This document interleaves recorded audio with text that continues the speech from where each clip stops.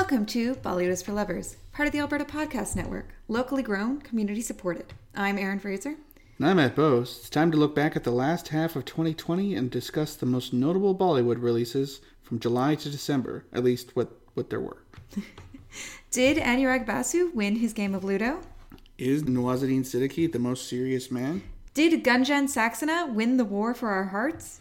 All this and more now in our 2020 year-end wrap-up. Matt! This is our first official episode of 2021. Mm-hmm. You released an episode. Well, we released an episode, but I did all the work. You did all the work. A couple weeks ago, an interview with Deborah Mukherjee about her book, Bombay Hustle. It was great. It was a great interview. Yeah, you should check out the book. I will. Well, we have it. So you can read it whenever you want. I can read it whenever I want. But I also encourage our listeners to listen to that interview and check out the book.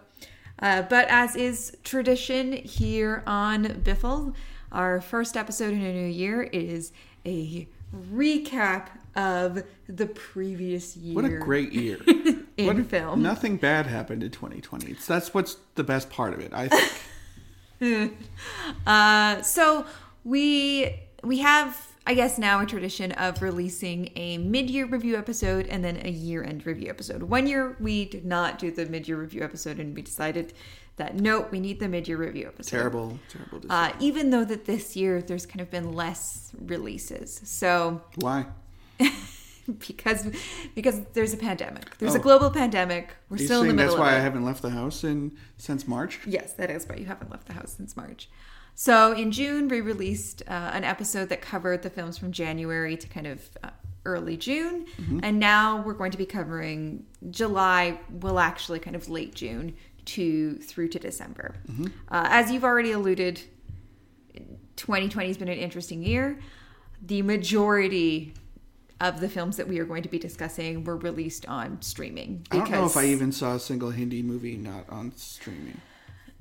I can't think back to if we saw anything in theaters in January. I did, but I don't remember. I saw like Emma and Birds of Prey, and I think that's basically it.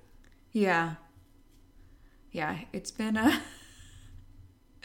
I think the last Bollywood movie that we saw in theaters together was Dabangg 3.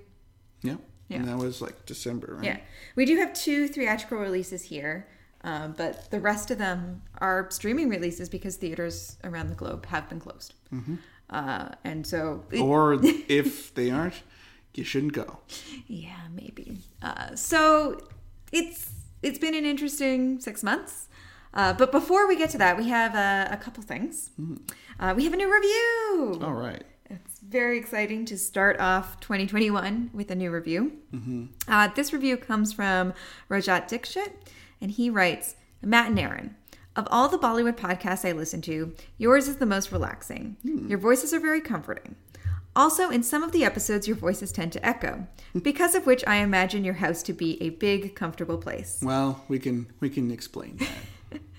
As far as the content of Biffle is concerned, I think the two of you are very articulate. I watched 1942, A Love Story, because of you, and now it's my favorite Hindi film. I mean... it's a great movie. Yeah, it's... top 10 for me, probably. It's great. It was great, yeah. I also like the fact that you discuss the themes of the movies. Your knowledge of literature is another attraction. It's great when creators talk about what's happening in the world, and Biffle ticks that box too. Well, you have to put things into context, I think, sometimes. Or is that when we keep telling the government that they're bad?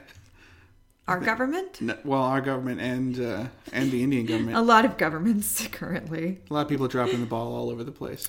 So Rajat continues. Also, I discovered Khandan because of you. Oh. So Awesome Bernie should thank you for the rise in their downloads. He should. He really should. We'll have to pass that on to Awesome.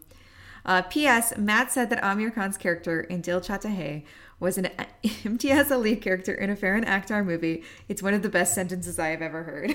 Well, thank you. I mean, I stick by it. I can't disagree with that.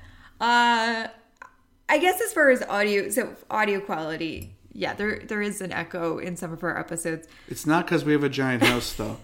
The one thing about this place, I mean, it's an apartment. It's nice. Yeah. It's fine. But it has very high ceilings. It does. So it has like 9-foot ceilings, and we just recorded in the kitchen. So that's why it's like that. Yeah, and I think we've always aspired to have decent audio. Yeah. We But- only have the one microphone too, so Exactly. we're going half and half on one microphone. We don't have headsets. We don't have those little arms that tilt towards you. We don't even have headphones on. No, we do our best, but our attraction to podcasting was never kind of the audiophile aspect of it. Some people do really get into that. Yeah, we've always been more focused on content, and so we hope our audio quality has improved over the years, but it's always been good enough. I think our new program, Hindenburg, Yeah. I think that's helped out with audio quality. But I mean, let us know if it has. I don't know. I feel like it did. But if it helps people imagine that we live in a nice, comfortable place, then Sure. that's good. Just got a little bungalow here. I did send Rajat a picture of where we record, Yeah, so he it's- could visualize it. It's honestly a bedroom and den apartment. It's It's nice. it's nice. Yeah. It's also a concrete build, so it's extra echoey in here because of the way the walls are made. But that's also why you don't hear people in the other rooms. Now you get to bestow Rajat his biffle points. I'm doing kind of a Salt Bay thing.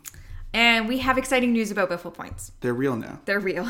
Yeah. After They're not just a thing I made up making fun of comedy points or, a nice allusion to comedy points. Yes, we have long promised that we would do something with biffle points, and we are excited to announce that we are. We have a thank you gift that we would like to send to people who have collected biffle points over the years. Do we want to tell them what it is, Matt, or do we want to wait for people to find out? I mean, there's a couple out in the wild now, so maybe we wait and see what they think they are. Yeah. And then they can promote them on their social media and tell other people to listen to the show. Yeah. We'll see what happens. I think they're very cool, and if you like dogs, they're going to be up your alley. Yes. So if you have received biffle points in the past for things like leaving us a review, or you gave everyone who asked a question in our Q&A episode some biffle points. I mean, that was one of the worst decisions I've ever made, that whole episode. We would like you to get in touch with us. Send us a screenshot of your review or say what your username is so we can DM track us it. on Facebook or Twitter. That's the easiest way to do it. Yes. So And you have to follow us too, by the way. Exactly.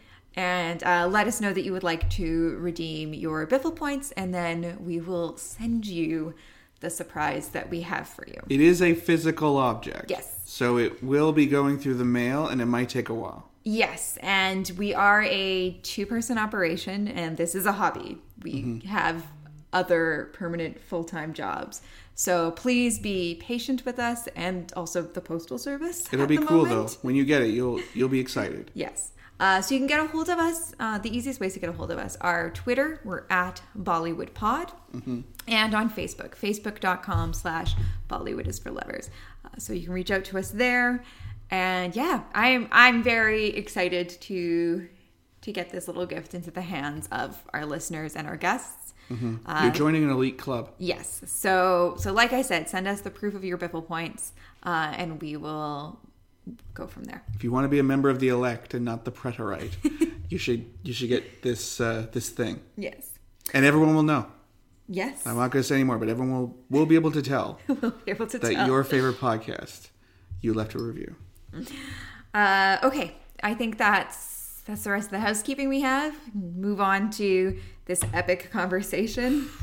Yeah. These episodes are always interesting to record because we have over a dozen films here. So despite the fact that there have been less releases, I think we still have a good number of movies to discuss. So we watched more of them together because we were both at home all the time, which is interesting. Yeah. And I usually make it to more movies in a year than you do because I do kind of some of the pre-screening stuff for us. Yes, and I think we've also watched a lot of these more recently. Like we've been watching one a night for the past 2 weeks, so they're all a lot fresher in my mind. Yeah, I wanted to watch them as they came out because in a regular year, that's what we would have been doing. But you were like, no, let's bank them all for our Christmas break, our holiday break, and just watch a ton. And the reason why... I think I was right, though. Well, yes and no. I also had to catch up with a bunch of 2020 films from my other podcast, Yeah. Trash Art the Movie. So it's But been... this got 2 or maybe just 1. This got some Hindi movies onto your Trash on the Movies top 10, which Yes. that doesn't always happen. Yeah, there's usually one, but there was 2 this year. So if you want to hear my top 10 of the year, you can go listen to my other podcast that I do with Paul Matwichuk called Trash Art in the Movies. He and I both reveal our top 10 films of the year from anywhere in the world. But yeah, this is one of those years where, like, because everything is just being dumped onto a streaming platform, there really isn't a ton of hype or kind of differentiation between the movies. Like, they're all kind of the same. They're given the same weight, really. Right. So it was you're getting indie movies like Cargo or Luke Cage was pretty small budget too, or Kali Peely. You're getting these movies, but then you're also getting AK vs. AK, which is this big Netflix, like, we're backing up our directors, we'll let them do their passion projects, or Coolie #1, which is the closest thing you get to a traditional, like, masala blockbuster. Yeah. But, like, they're all at the same level. They're all the same even keel. And I think it's going to be a little bit difficult to... Well, in one sense, it's going to be difficult to rank them or think about them, because all of the theatrical experiences this year were us just sitting 2 feet over there on the couch. But also, I mean, everything also got a chance. Yeah, I mean, I do think certainly some films got more promotion than others, but I think you're right in that, like, the streaming platform kind of allowed for kind of a even playing field. Well, think about how we saw Sancheria in theaters. I think it was in town for like 2 weeks. It was a week. And a lot of people in India didn't even get a chance to see it. And it's kind of like an underground, misunderstood classic, I think. Everyone who saw it liked it. But this year, everyone could watch whatever they wanted. Mm-hmm. There was nothing. It's not like the American movies too, where Wonder Woman, Mulan, you had to pay extra. These are all just showing up on your streaming platforms. Mm-hmm. So, I mean, provided you subscribe to a lot of these streaming platforms. Sure, but I think between these, we only had to rent one movie. Yeah, we rented one. I don't think any of them were Eros Now specific. Some of them were Hotstar. Yeah, because Hotstar has that deal with Disney. Yeah. Because Disney Plus over in India is... But it's Netflix, Hotstar, and Prime. Mm-hmm. So, I mean, really, if you want... This would be the year to try and watch all the movies if you wanted to. Because basically everything was available. I would have to check, but I don't think anything was at Eros Now only. No, I don't think so. I think there's also been a perception that these releases, the Hindi films that have come out over the past 6 months are kind of bottom of the barrel. Just kind of stuff that studios and distributors are dumping on streaming because they don't see because they don't see the value, because they're holding back their bigger titles, and these are the ones that they weren't, expecting to do as well theatrically. I thought Coolie #1, I feel like that was the big experiment. Yeah. I think there is some truth to that. These do feel like a smaller set of films than usual, in terms of kind of budget of the films. You don't get the 3 cons, right? No. But were they having movies coming out in 2020 anyway? I guess they moved. Well, Amir Khan was going to do his Forrest Gump thing. Yeah, but Shah Rukh, I don't know if he was in anything supposedly this year. Yeah, it's kind of a year off, and then Salman. I mean, he had a big 2019. The pandemic has just, it's just kind of, it's changed every aspect of our lives. Is Chubal Pandey in that sort of cop universe? I don't think he is. I don't think so. Because, like, if he showed up in, what is it, Suryavanshi, because it's Akshay Kumar, Ranveer Singh, and Ajay Devgan. But if they were able to rope Dabang in too, I mean, that would be huge. Mm-hmm. But yeah, well, but Dabang's not a Rohit Shetty film, so I know, but they could get the rights to him. I mean, they could probably, if they wanted to have a big surprise. Yeah, people would go nuts.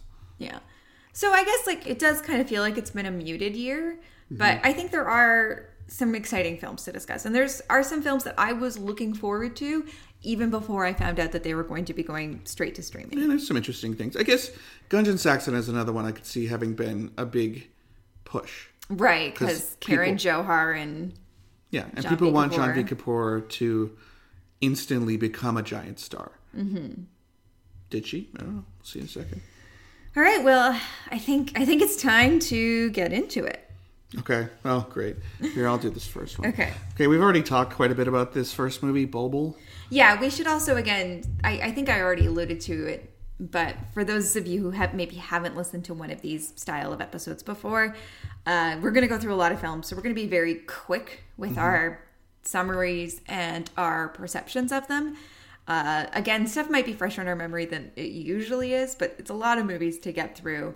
And, films we discuss in these episodes, we still sometimes include, more robust reviews in other episodes. Or we have already done a more robust review. So this is kind of like a survey. Yeah. Those are quick hits. So Bulbul is a Netflix movie. People really like this movie. Yes. We talked about it with Matthew Stepanek on our Halloween episode because it fit into the mystical woman murders people genre. Yes. And I don't know. I think this was all flash and no substance. Mm-hmm. I think that the way at which it was shot was actually very annoying. All these red filters over everything that is not a directorial style. Mm-hmm. And also, I just don't think it understands the horror genre that well. Yeah, so it was directed by Amrita Dutt, produced by Anushka Sharma's Clean Slate Films, which we've loved everything else they've put out. And they had a great year earlier in 2020, or they had a big hit earlier in 2020 with Patholog, which we talked about, and it's well worth watching. I mean, I thought Pari was pretty good, but I loved the other Clean Slate projects. Yeah. But this one, I really like Filari. Filari, I feel like Filari's good. Does not get Filari, enough. I think about all the time because it was a smart way of kind of talking about the Sikh massacre in the 1920s. Mm-hmm. It seems like it's going to be a fluffy ghost rom-com, but it's actually fairly serious. And I think it's a good way to shake up the ghost rom-com, too. Yeah. It's a good movie. But this one, I mean, it's playing in that same sort of, like Pari as well, a monster woman. And in Filari, she's a ghost woman. Yeah. This one is also a monster woman, and I just don't think it's that successful. And I feel like the people who really liked it typically just don't like horror movies. So this is like kind of a horror movie for people who don't like horror movies? Yeah, I wondered if we were bringing too much of a preconceived understanding of genre or a preconceived desire for it to fit into a genre. Maybe. That maybe it doesn't. Though I do think it's trying to do some gothic things. Mm-hmm. It didn't ultimately work for us. I would have liked to have seen it fleshed out a bit more. So again, we have a longer review of this film. You can click on that and find out. The basic plot is that it is set during the Bengal presidency, and it's about a child bride, kind of. I don't want to give too much away. Well, she has to marry Rahul Bose, and his brother's there, and it's awkward. And then when she's older, she gets upset when she is separated from her brother-in-law, played by Avnish Tiwari. Yeah, she's played by nice Tripti Dimri. Yeah, and people have been praising her a lot, and I thought she was pretty good. Yeah. This is, I have a mixed reaction to this film, but I'd like to see more from Tripti Dimri. I'd like to see more from Anvita Dutt. I think Rahul Bose could pump the brakes a little bit on him. He was definitely the part that kind of screwed up the whole movie. Yeah. So like we said, why are we spending so much time discussing a movie that we've already discussed? Yeah, go listen to that episode. We'll even tell you all the names of the people who are in it. And hopefully we pronounce them correctly. So moving on. So like I said, that film came out in June. And then moving into July, we have Dil Bachara. Okay, so here's another kind of... This one had a lot riding on it. Yeah, and I don't... And it wasn't the movie's fault. Yes, I don't want to get into some of the larger discussions and issues around this film. Some of them relate to the death of Sushant Singh Rajput, and some of them relate to accusations made against the director Mukesh Chabra. So we'll put that aside for now. You can look it up yourself, but you probably already know if you listen to us. Yes. Dil Bachara is an official remake or an official adaptation of The Fault in Our Stars, John Green's beloved YA novel about two young adults with cancer who fall in love. I'm a big Tifios fan. I love the book. I loved the film. You've also read the book and seen the film. Yeah, I mean, I liked it. I don't think it's my favorite John Green novel. But what's it's your probably favorite John my Green favorite novel? John Green movie, I guess. I mean, Paper Towns was okay. I liked An Abundance of Catherine's better. Oh, okay. But like that's obviously I'm gonna like the difficult sophomore project better. I still haven't seen the Looking for Alaska show. I should really... Yeah, I liked Turtles All the Way Down too. I thought that was really interesting. Right, yeah. So obviously we are John Green fans, and I think Tifios is really a beautiful story that manages to find a way to make kind of the traditional weepy a lot more interesting and a lot more meaningful than things like Love Story. My podcast, Watching the Movies, actually did an episode on Tifios and Love Story. I hate Love Story. Can't stand it. Tifios, I think, like is very the interesting. film I Hate Love Stories. That's you. Yes, and I'm talking about the Ally McGraw Love Means Never Having to Say You're Sorry love story. Yeah. Also about someone who died. So, as we said, this stars Sushant Singh Rajput. He is playing the Augustus Waters character. Here he's named Manny. And Sanjana Sanghi is playing the Hazel Lancaster character. Here named Kizzy. And it is a very, I would say, straightforward adaptation of The Fault in Our Stars. It really does kind of hit all the check marks. There's some minor alterations to the original story. I mean, they screw up the older artist character, basically. Yes. So here, instead of, I'm just going to call her Hazel being obsessed with a reclusive writer, she is who kind of finishes his book in the middle of a sentence. She is obsessed with a composer, a musician. Played by Saif Ali Khan. Which I think is great casting. He is good casting. You just don't get enough of him. In the Hollywood version, it's Willem Dafoe. Also great casting. Which is great casting. When I heard Saif Ali Khan was going to do this, I thought that was perfect. And I think he's very good in it, but I do think the film makes some decisions around that character that I don't entirely agree with. Well, you don't get enough of him. Yeah, and they also kind of like, again, I think making it I understand why they would make it about a musician because of the importance of music to Bollywood. And here the songs are done by A.R. Rahman. Like, doesn't get any more impressive. But I just I don't know. I don't know if I buy someone putting out an unfinished album. Like, I get unfinished album, like, you could have rarities and B-sides and things, but it's like a song that just stops, right? Mm-hmm. That's weird. I also, I don't think that the film gets to kind of the soul of the book, unfortunately. I think it has some good moments. It was emotional watching Sushant Singh Rajput for the last time. He is an actor who I am quite fond of. I don't think he has great chemistry with Sanjana Sanghi. I do like her. I'm interested to see more from her. She briefly appeared in kind of the opening kind of romance backstory in Hindi Medium.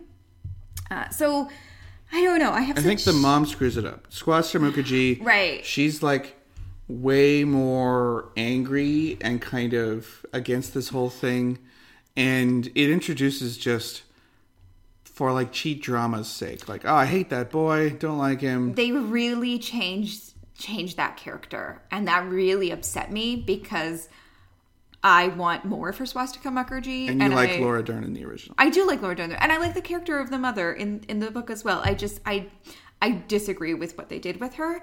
And it's strange to see her playing the mother when, like, she plays, like, a femme fatale type character in Detective Byomkesh Bakshi. Yeah, they're roughly the same age.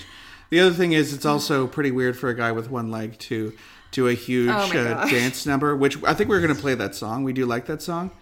Yeah, we are going to play that song. But I was immediately like, oh. Is this before he loses his leg? He doesn't have one leg in this. And then later on it's like, oh no, he still does. Yeah. But that dance sequence, he was not. It's a really good fake leg. Yeah.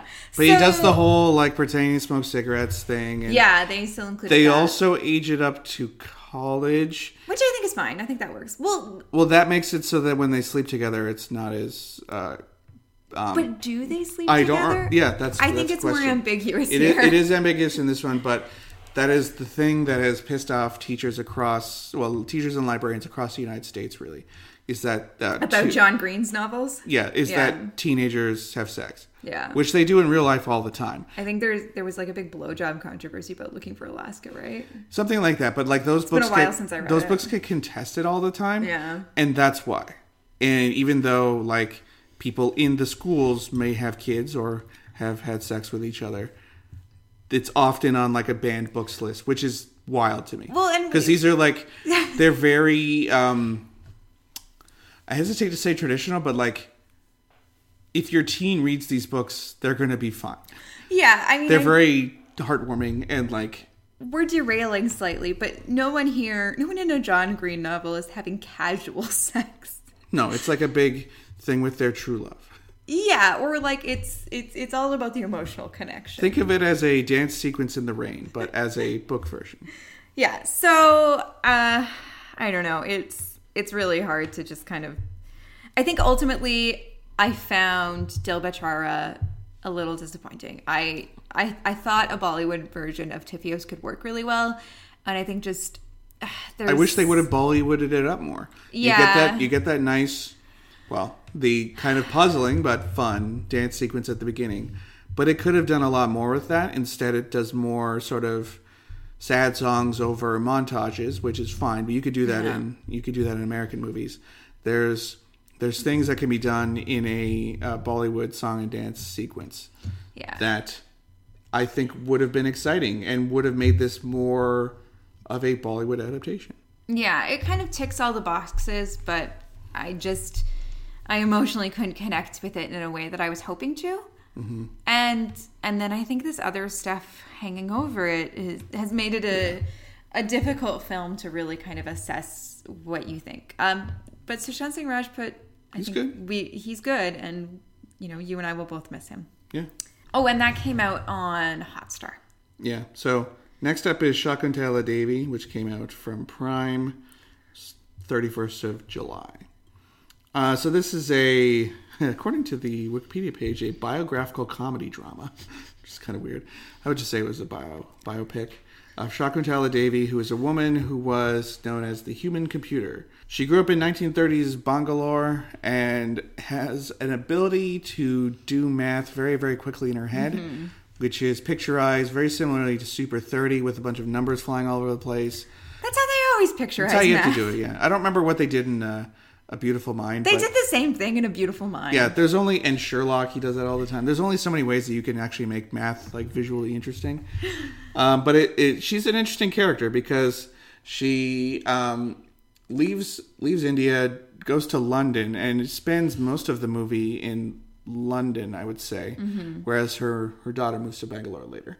But like she kind of leaves her family because they're assholes.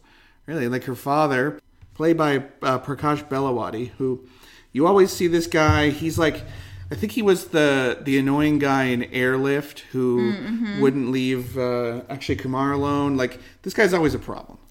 But like he's essentially just making his daughter do 10 shows a week of her math thing, which it's also very funny that people would hire someone to do math for them for fun.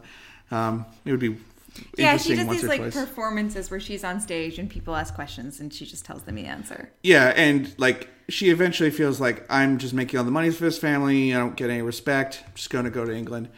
And she meets a hot Spanish guy there named Javier. J silent, she says, because the J is silent in Javier. And kind of eventually becomes the toast of town. She goes on TV and defeats a supercomputer. And the movie just follows her from the 30s till about the mid-2000s. And eventually her kind of fractious relationship with her daughter, who's played by Senya Malhotra. And essentially, since she never got to have a normal childhood, she never really went to school, she was always performing. Her daughter also doesn't really get to have a normal childhood because she's pulled between her two parents. Her dad's like a functionary in Bangalore and her mother's this jet-setting math queen.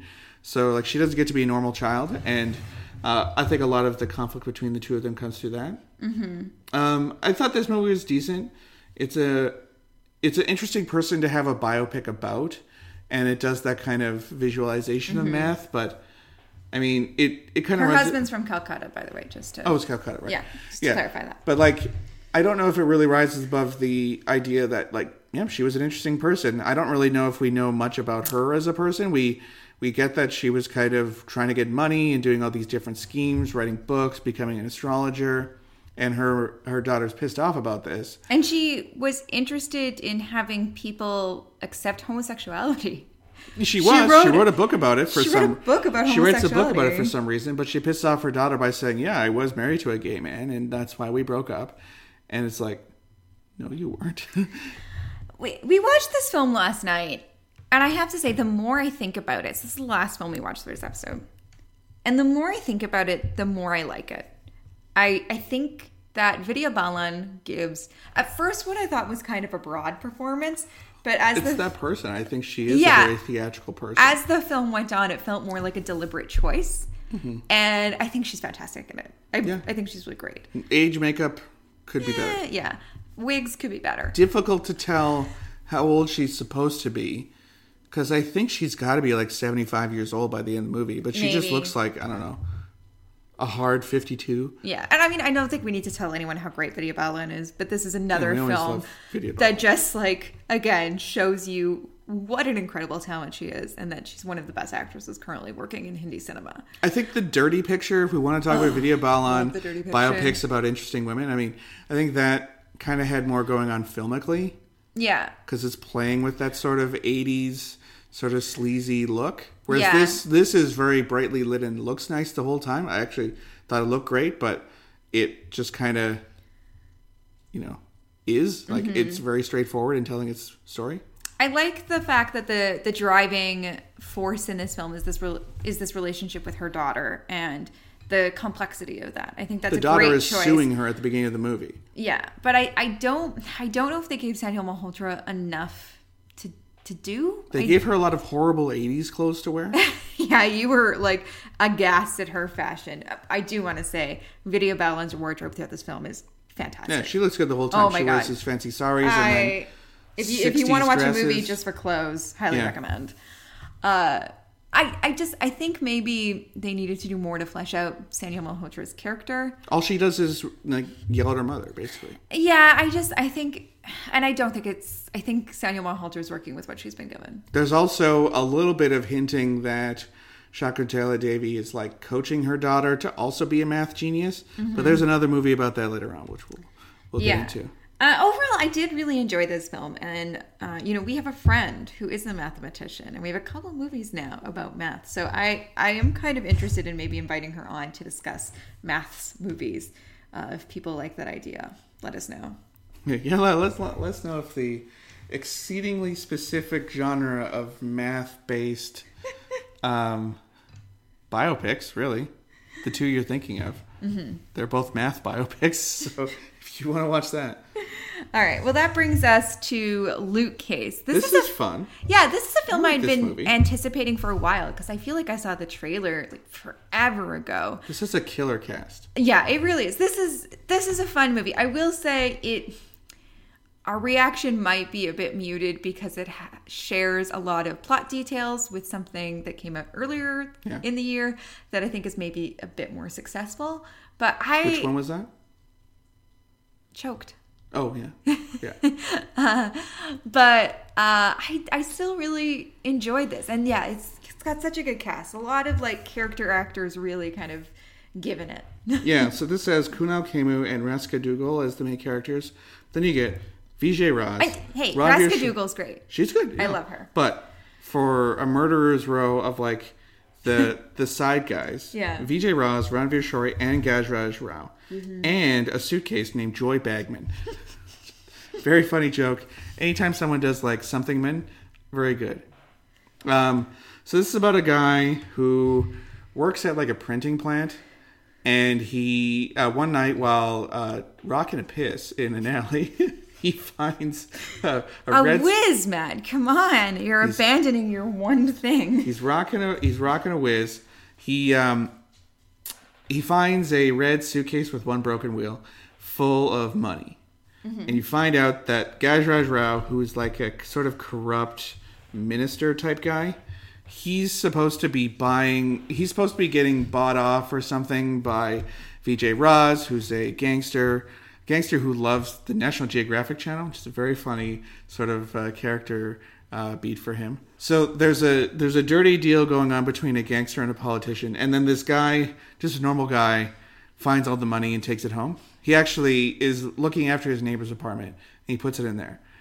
And what we thought was going to be kind of like a run and gun, sort of like Kali Pili, which we're going to talk about in a minute. A run and gun sort of like, what if a normal guy gets caught in like a gangster world?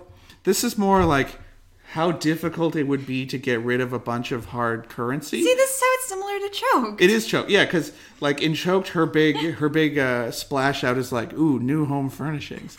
And in this, like, you can't blow up your spot by just buying a bunch of stuff, or he actually looks at buying a new apartment, but that doesn't really work that well.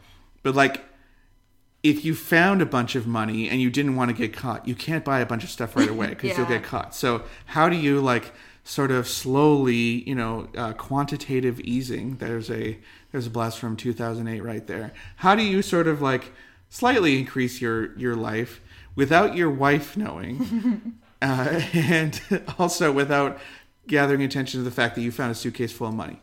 And it also, even though he tries not to have this happen, ends in a giant shootout. Lots of fun gangster stuff happens eventually. But like the middle part of the movie is, how does this guy like sort of just deal with the fact that he's got a bunch of dough? It's fun. Yeah, I think this is a really fun movie. I encourage people to check it out. I think it's one of the kind of brighter spots. Gem. Yeah, it's a hidden gem, one of the brighter spots of the year. Also, we know a money launderer, and now that we have two movies about money laundering. This is where we funnel all of our dirty podcast money, is through Jerry the Money Launderer, not his real name. But we might get him on to talk about it. All of our black money goes to Jerry. I am obviously just making a joke about it. And I'm obviously never telling Aaron about Jerry the Money Launderer. Yeah, anyways. Next we have Raat Akli Hai, which is one of the first of two films starring Nawazuddin Siddiqui. Another Netflix release. Went to Netflix. And also again stars Radhika Apte, who is well known to Netflix audiences. You mean Radflix audiences. I loved the Radflix promo. So this is directed by Honey Trehan, and as I said, stars Nawazuddin Siddiqui and Radhika Apte. It's a murder mystery. So Nawazuddin Siddiqui plays a cop who is called to the home of some important guy. He's a rich guy. This is in Lucknow. Yeah, so some rich guy with political affiliations. Turns out he's a horrible rich guy. A horrible rich guy. He's called to his home the night of the rich guy's wedding because he has been shot and his face has been kind of smashed in with the butt of a rifle. Radhika Apte was the much younger woman that he was marrying at the time that day. Yeah.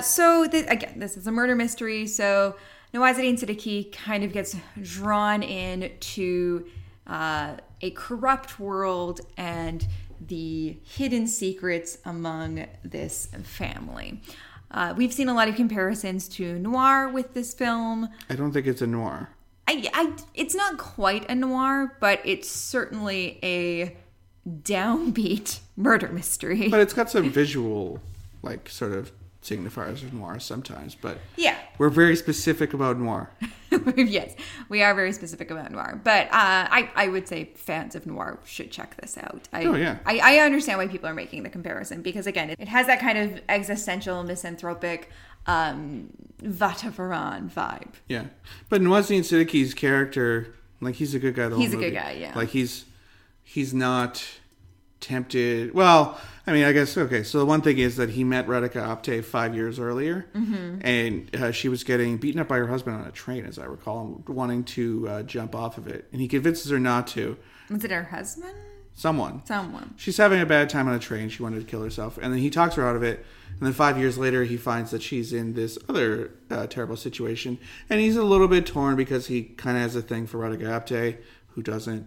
and he definitely takes her aside right away. Like, he does not really ever think that she's in on it. And I'm not going to say who did it, but it definitely sort of tempers his reaction to the case. But he's always just a good guy. Yeah, I actually felt a bit more Christie about this than I did Noir, as in Agatha Christie. Kind of like, here is our cast of characters. These were all the people who were kind of... It's a drawing room mystery. He does call everyone to the room and tell everyone what happened. That also happens in The Thin Man, too, right? Exactly. I think it has... Well, The Thin Man's not quite a noir. I know, but it's also... It's that classic detective calls everyone over and then reveals everyone and says, like, and then this guy was about to do something, but then this happened. Yeah.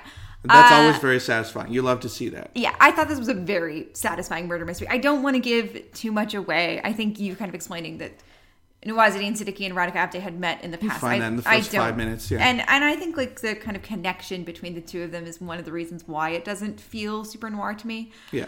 Not that we need to make this podcast about what is and isn't noir all the time. He also, his big thing is that he lives with his mother and he's trying to get married, or she wants to marry him off, and then he's just like, well, I just found Radhika Apte.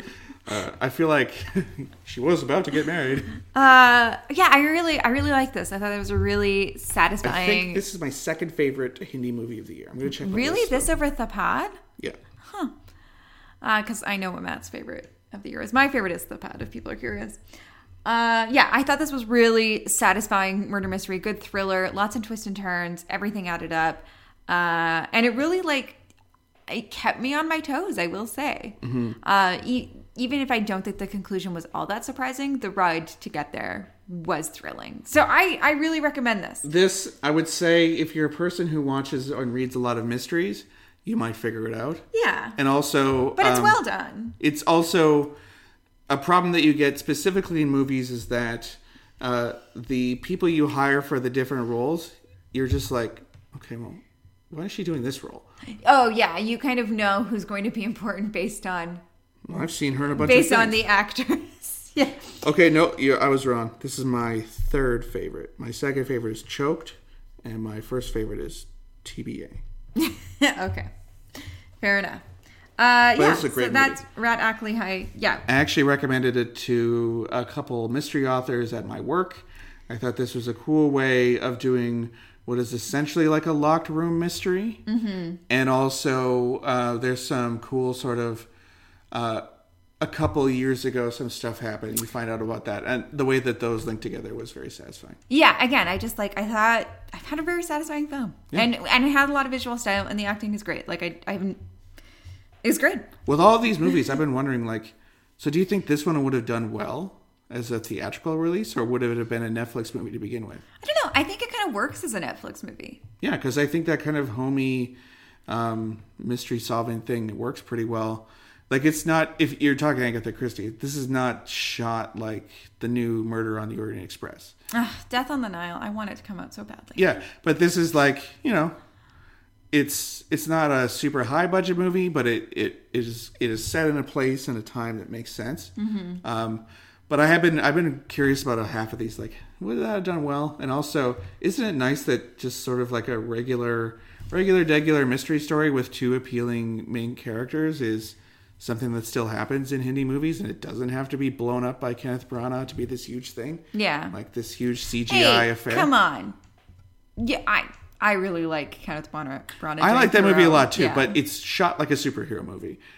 That's part of why it's so exciting. Exactly. I would say that this is probably closer to Knives Out, but not very funny. If you liked Knives Out but didn't like the jokes, check this one out. And on that note, we have Gunjan Saxena, the Cargill Girl. Hard to say. That is a bit of a tongue twister, the Cargill Girl. Why not the Cargill Woman? She was pretty young, I guess. This is another film that kind of has some baggage, we'll say, surrounding it that I can't get into, but I know that there is a vocal group that feel that it is unpatriotic, which has prompted, I think, Kangaroo Ranowitz, of course, starring in like an asylum-esque remake of it, maybe. Saying something is unpatriotic is like the bat signal for Kangana Ranaut to show up. Yeah. So this is from... It's just one line, too. If that one line wasn't there, no controversy.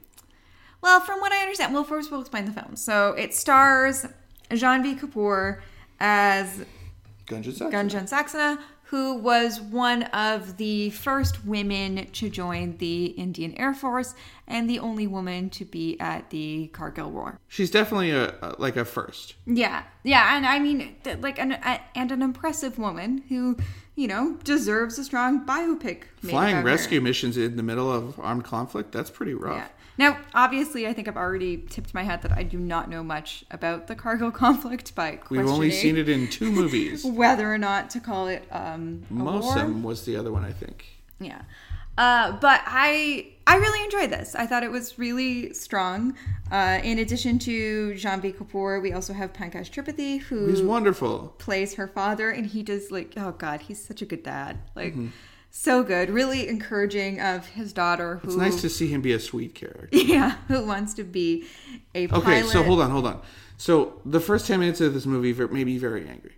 Because what we're told about Janvi Kapoor's character is that she wants to be a pilot. Okay? Mm-hmm. When she's little, not played by Janvi, she's played by someone else. She gets to go on... She's on an airplane. She gets to see the cockpit. She loves it. She thinks it's so cool. But... the first 10 minutes is her trying and failing to actually become a commercial pilot. So she's told, okay, you have to finish grade 10 and you can become a commercial pilot. So she finishes her grade 10, goes to see the commercial pilot guy, and he's like, no, you got to get your grade 12 now. She's like, okay.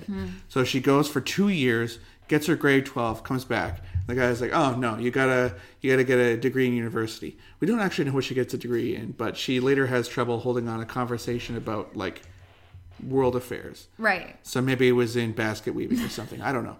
But, then she comes back and it's like, oh, you can't do it because of this. And, just, call the building every couple days or so. Give it a couple months. She is obsessed with flying an airplane. Yeah. And that was just a stupid way of showing, to get some comedy out of the fact that the way that you would join the commercial air industry changed. Her dad shows her a want ad for the first woman to join the Air Force, and that's how she does it. I just thought that was a stupid way of introducing us to this character by making her look stupid. But I think it also kind of sets up that she's going to have to overcome a lot of barriers. And, yeah. I mean, ultimately... I think this film really addresses sexism in a compelling and digestible way. Yeah, I mean, that's the main focus. I just got annoyed by the beginning. I don't mean that as faint praise. There were aspects of this film that reminded me of Hidden Figures. Now, obviously, Hidden Figures is not just about sexism. It is also dealing with racism. But there's the same kind of issue here where Janvi Kapoor, they've never had a woman in the Indian Air Force here at whatever training camp or base she's at. And I know nothing about the military. But they won't let her fly. No one wants to fly with her. Yeah, and so they've never had a woman there, so they don't have a woman's change room. And so she keeps having to kind of go back to her dorm room to do so, and then she keeps being late. And it reminded me exactly of the scene in Hidden Figures where one of the women has to kind of go across campus to get to the colored washroom because they don't have, quote unquote, a women's washroom. Yeah. A colored women's washroom that is closer for her to use. And so, I think maybe the way that this film deals with the issues of sexism might be a bit kind of, we've seen it before. It's nothing unique. I don't think they found a unique way to tell this story, but I think it is an interesting story. I think it is well done. I think Janvi Kapoor gives a great performance. I think the thing that was most impressive, she was pretty good. She's good. Pankaj Tripathi, very entertaining. This, you could definitely tell the money was on the screen because there's a lot of great aerial shots. That's that Karan Johar money. It's on the screen. Yeah, they are flying around real helicopters in canyons and stuff. It looks great. They had to nail that because I think it was Mosam, the Shahid Kapoor movie we watched about the Kargil War. Oh, right. He's a fighter pilot, and the graphics that they had for the planes looked so bad. They looked like it was Right. basically PlayStation 1 graphics. This looked great. Yeah, I think it looked really good. Because it was real. They were actually flying helicopters. I don't know if she was doing it. Probably not. But like I don't think she's Tom Cruise, man. Yeah, but someone was flying a helicopter and it looked cool. And you got good drone photography following the helicopter around. So like they nailed that aspect of it. And in the end I was like, yeah. This works. It's a little on the nose, but it gets the job done. I think it's really compelling. I think it's a good family movie. She apparently didn't like that it portrayed the Indian Air Force so sexist. She said in an interview like it wasn't quite like that, but well, and also the film got caught up in a lot of the discussion around nepotism. Yeah, what with it starring she's always going to have that though. Janvi Kapoor. She should have changed her name. Produced by Karan Johar. And then the line that pissed everyone off is that the Air Force doesn't want patriots; it needs people who want to serve, which is not necessarily the same thing. Yeah, or there's something like that. Something like that. Like, patriotism is not the ultimate good. It's actually willing to die for your country. Yeah. And no, it's something like they don't need someone who is willing to die for the government. They need someone who's willing to die for the country. I think that was it. Yeah, it was. Again, like, I don't know. As Canadians, I think the concept of patriotism is really different for us. We've been called the first to like post-national country. Yeah. So I mean, I think we're proud of Canada. We are proud to be Canadians. We are also highly critical of Canada, though I think many Americans feel that way as well. But it's. You think? And I'm sure, and not just Americans. I'm sure like people around the world feel that about their countries. I think most people have a somewhat complicated view of the place they live. Yeah, patriotism is different here. Patriotism here is used to sell beer. Patriotism is just like, isn't it great that you can get every kind of food wherever you live? Because all of these immigrants came and brought their community, brought their society, and it became part of Canada because they didn't have to become a melting pot. They didn't have to change to become Canadian. You could move here and still be Somali and just do whatever you want. You could be Indian. You could do whatever you want. You can keep your own traditions here, and yet you're still Canadian. And that's the sort of transitive nature of Canada. It's that and who has the best parka. Yeah. I mean, once you move here and live through one winter, then you could start like being a bro about like, oh, it's so cold here. Yeah. Like we do all the time. But like God, we do that. Yeah, we do. But guys, it's cold. It's like Rock Carrière said in his song, Mon pays, ce n'est pas un pays, c'est l'hiver. My country is not a country, it's winter. Yes. That's the true mark of a Canadian, is if you could survive a Canadian winter not in Vancouver. Yeah. So I guess all of this is to say is, there are aspects of the conversation around Gunjan Saxena that we don't have any context for. We don't have a lot of context for the Cargill War. We don't have a lot of context for Indian patriotism. But as a film, we enjoyed it. It was funny because my mom texted while we were watching it. We were having power outages. Yeah. And she texted to say, like, oh, has the power come back on? And I said, oh, yeah. And we're just, like, watching this movie. And I said, we're watching a biopic about a young woman who was one of the first women to join the Indian Air Force. She flies helicopters, by the way. We should have mentioned that. And my mom was immediately like, oh, what's the title? I'm interested. Yeah. And I think it is an interesting story. I think your mom would like it. Yeah, she might. There's only one part that really felt like, oh, this is the movie part, where her co-pilot whips out an AK-47 and starts, like, gunning down Pakistani guys. Like, that felt weird. Just like, okay, you're like, I could see her going in and rescuing people and stuff, but, like, straight up gunning people down with an AK-47 out of the side of a moving helicopter, that seemed a little bit far-fetched. But feel free to prove me wrong if that's how they actually fought during the Cargo War. Yeah, I will say, like, she is, I think for me, like, the way she's presented in the film, you root for her because a lot of what she's involved in is like intelligence gathering and rescue missions. She does recon and rescue missions. She's not going out there killing people typically. She's helping people who got shot down, which is it's very I mean, it lines up well with what she was doing in real life, but like it's hard to get really mixed up about how your feelings on the war are, considering she's not really fighting the war. She's just helping the people who are. Whereas our next film, I have a lot of mixed emotions about. Okay, I kind of like this movie, so I'll take charge. I like the way this movie looks. Awesome soundtrack. Ideologically, completely reject this movie. Awesome Ideologically, soundtrack in this movie. I can't with this. So This was a tough watch, Matt. This is a very messy movie, but eventually got on its wavelength. I feel like it would have been better as like a 6-episode TV show, maybe. But maybe. I was good. Class of 83. So this is another Netflix movie based on a book called The Class of 83. This is a third collaboration with Red Chilies following Bar of Blood and Betal. I don't know what that is. Haven't seen that. Anyway, this is essentially about the invention of encounter killings.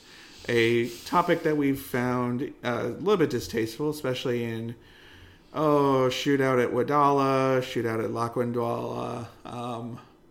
You haven't seen it still, but Simba, he does encounters in that. Yeah. I forget what movie it was. They were hiring a crew of people to do a job, and they got this lady cop who was an encounter specialist.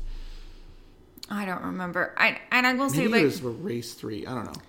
I think it's really tough for us because I think the feeling around an idea of an encounter killing in North America is, generally around the police abusing their power to outright murder people of color. Yeah. In Canada, your encounter killings would be, I think we mentioned this before, but Starlight Tours, which is a horrible practice where Indigenous people are picked up by Canadian cops and then just dropped out in the wasteland where it's 40 below. And in the States, a lot of black people just get shot by cops. And also in the States, they have a thing, I think it's called, is it eminent domain? There's a legal thing in the States where cops can kind of like repossess your stuff. Mm-hmm. And they use this for drug dealers most of the time. But this has become a huge part of police budgets, is just finding like rich criminals essentially repoing their stuff. So that would be specifically targeting people to get their stuff, which pretty distasteful. So in this, I have a hard time with these movies. I have a hard time with glorifying murdering cops. Cops who murder. Different from murdering cops. Yes.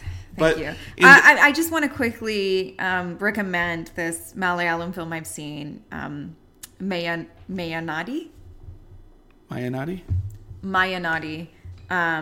which kind of was one of the first films that got me thinking about encounter killings. And after I saw it, I started to notice more films in India, more Indian films about the topic of encounter killings, and more films about glorifying them. Yeah.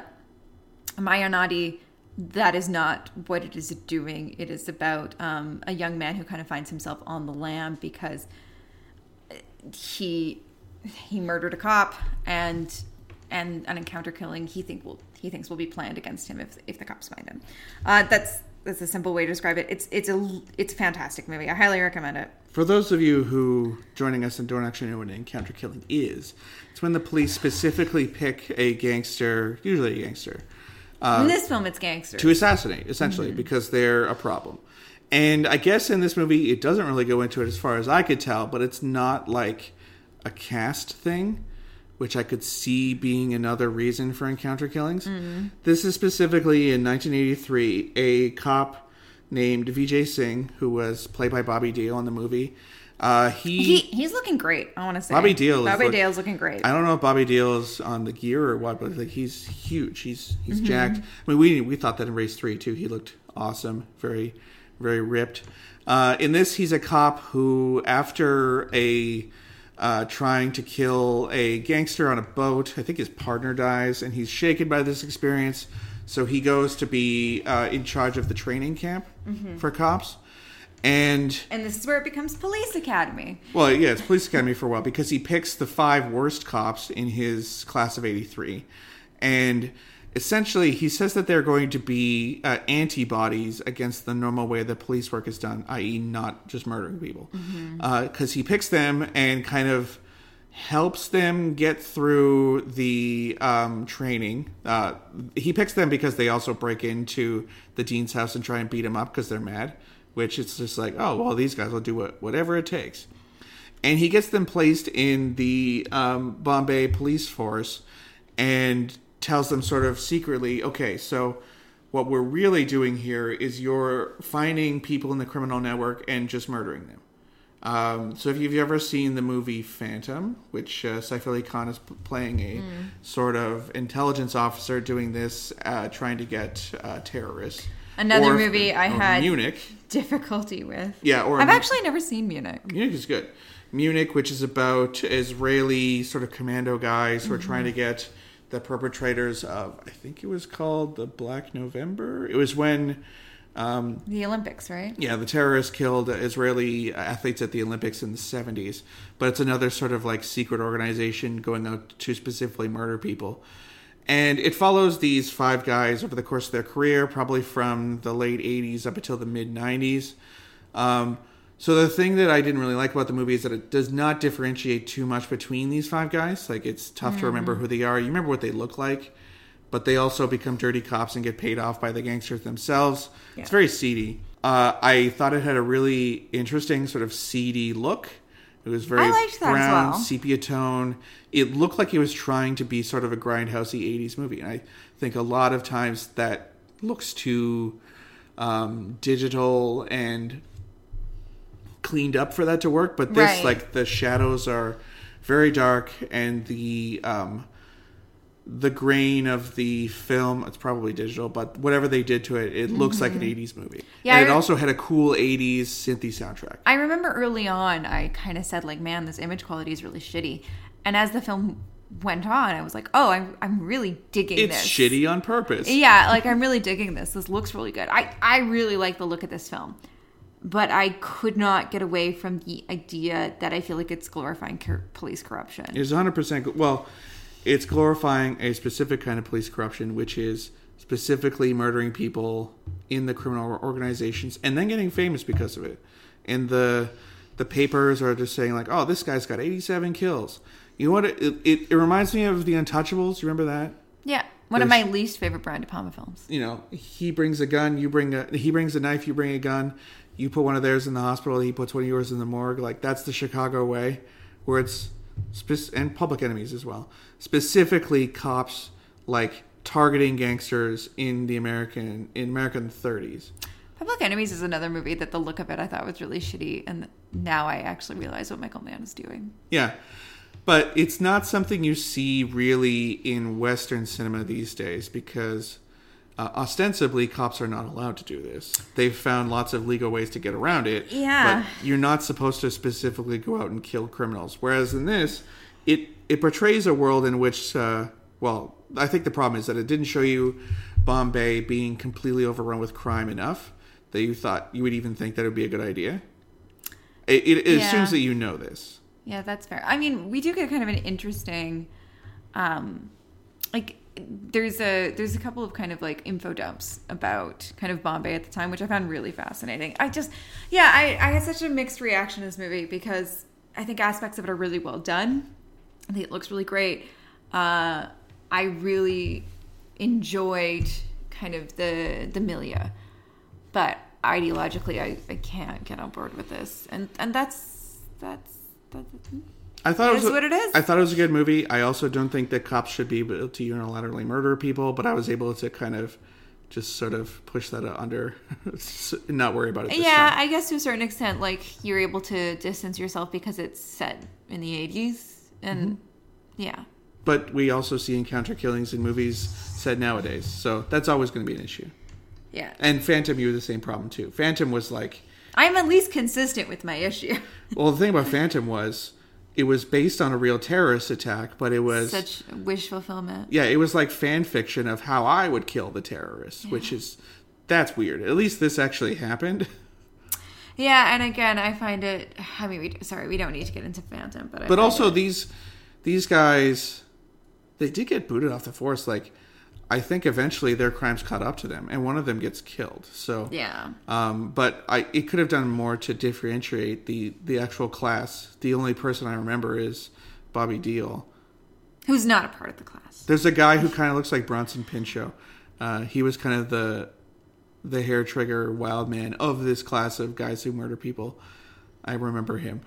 That's it. All right, now it's time for interval. Oh, that's fun, though. Like a very anticlimactic move to interval. We're going to be listening to the Dil Bechara title song. This is the one where, again, as I saw Sushant Singh Rajput, I thought, does Augustus Waters not have a false leg? Just imagine a guy with one leg doing these dance moves and being amazed. Yeah, I will say, like... It's a good song. It's a good song. A lot of the music from this kind of collection of films didn't really stick out to me. Yeah. I don't know. Maybe that's kind of, again, because a lot of them were streaming. I certainly think there were some good songs, but this is the one we're going with. Enjoy.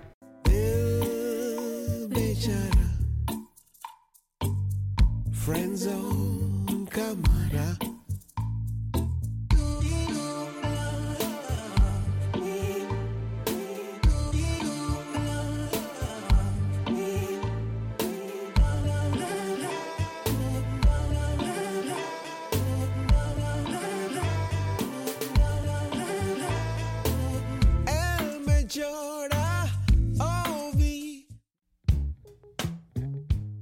On December 12th, 1921, Edmontonians went to the polls and made history. At the time, Edmonton was just a tiny place on the map, comprised of just 59,000 people and still reeling from the devastating aftermath of a world war and a global pandemic. During that election, a woman the press described as a housewife received 3,341 votes and became our city's very first female councillor. Her name? Izina Ross. Join me, Stacey Brotzel, and my co-host Kim Ann Wilson on January 19th when we launch Searching for Izina, Unwomanly Stories of Female Leadership at Edmonton City Hall.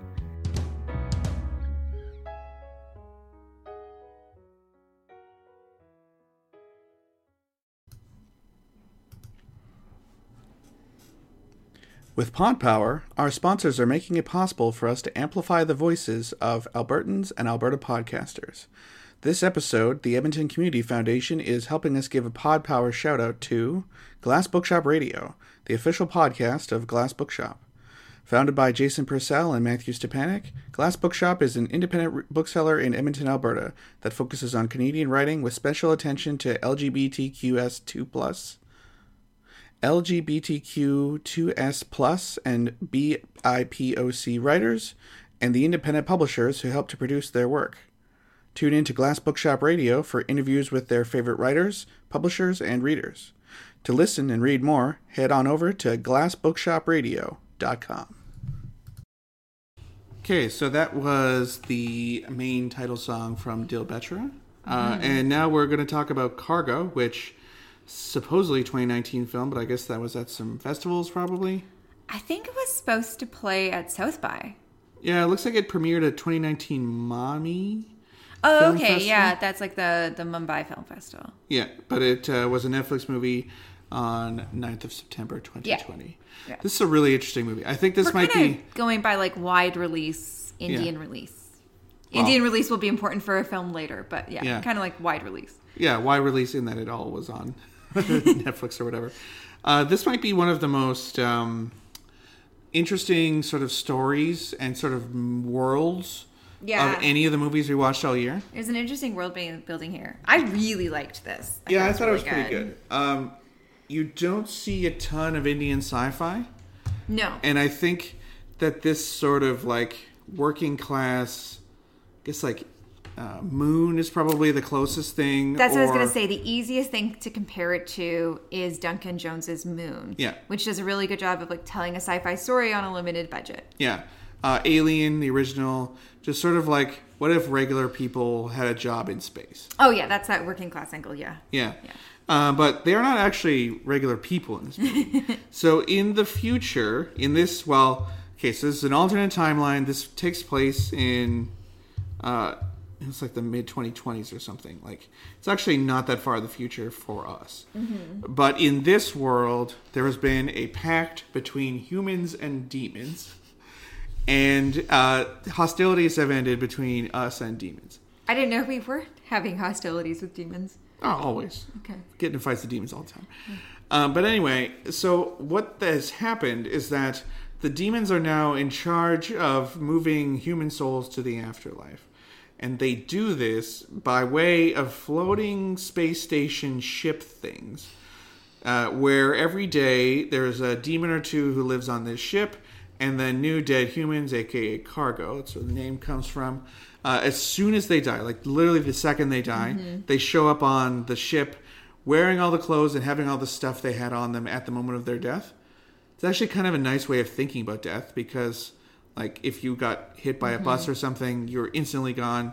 You and don't remember what happened. reincarnation comes to play in kind of Yeah. how the film perceives human death. Well, basically, the demons like kind of repair the body and then wipe the brain and then take them to a room where they get disintegrated and they'll go on to their next reincarnation. It's actually like, yeah, kind of comforting, I think, to find out that you would just get, you meet a demon briefly and then boom, you're gone.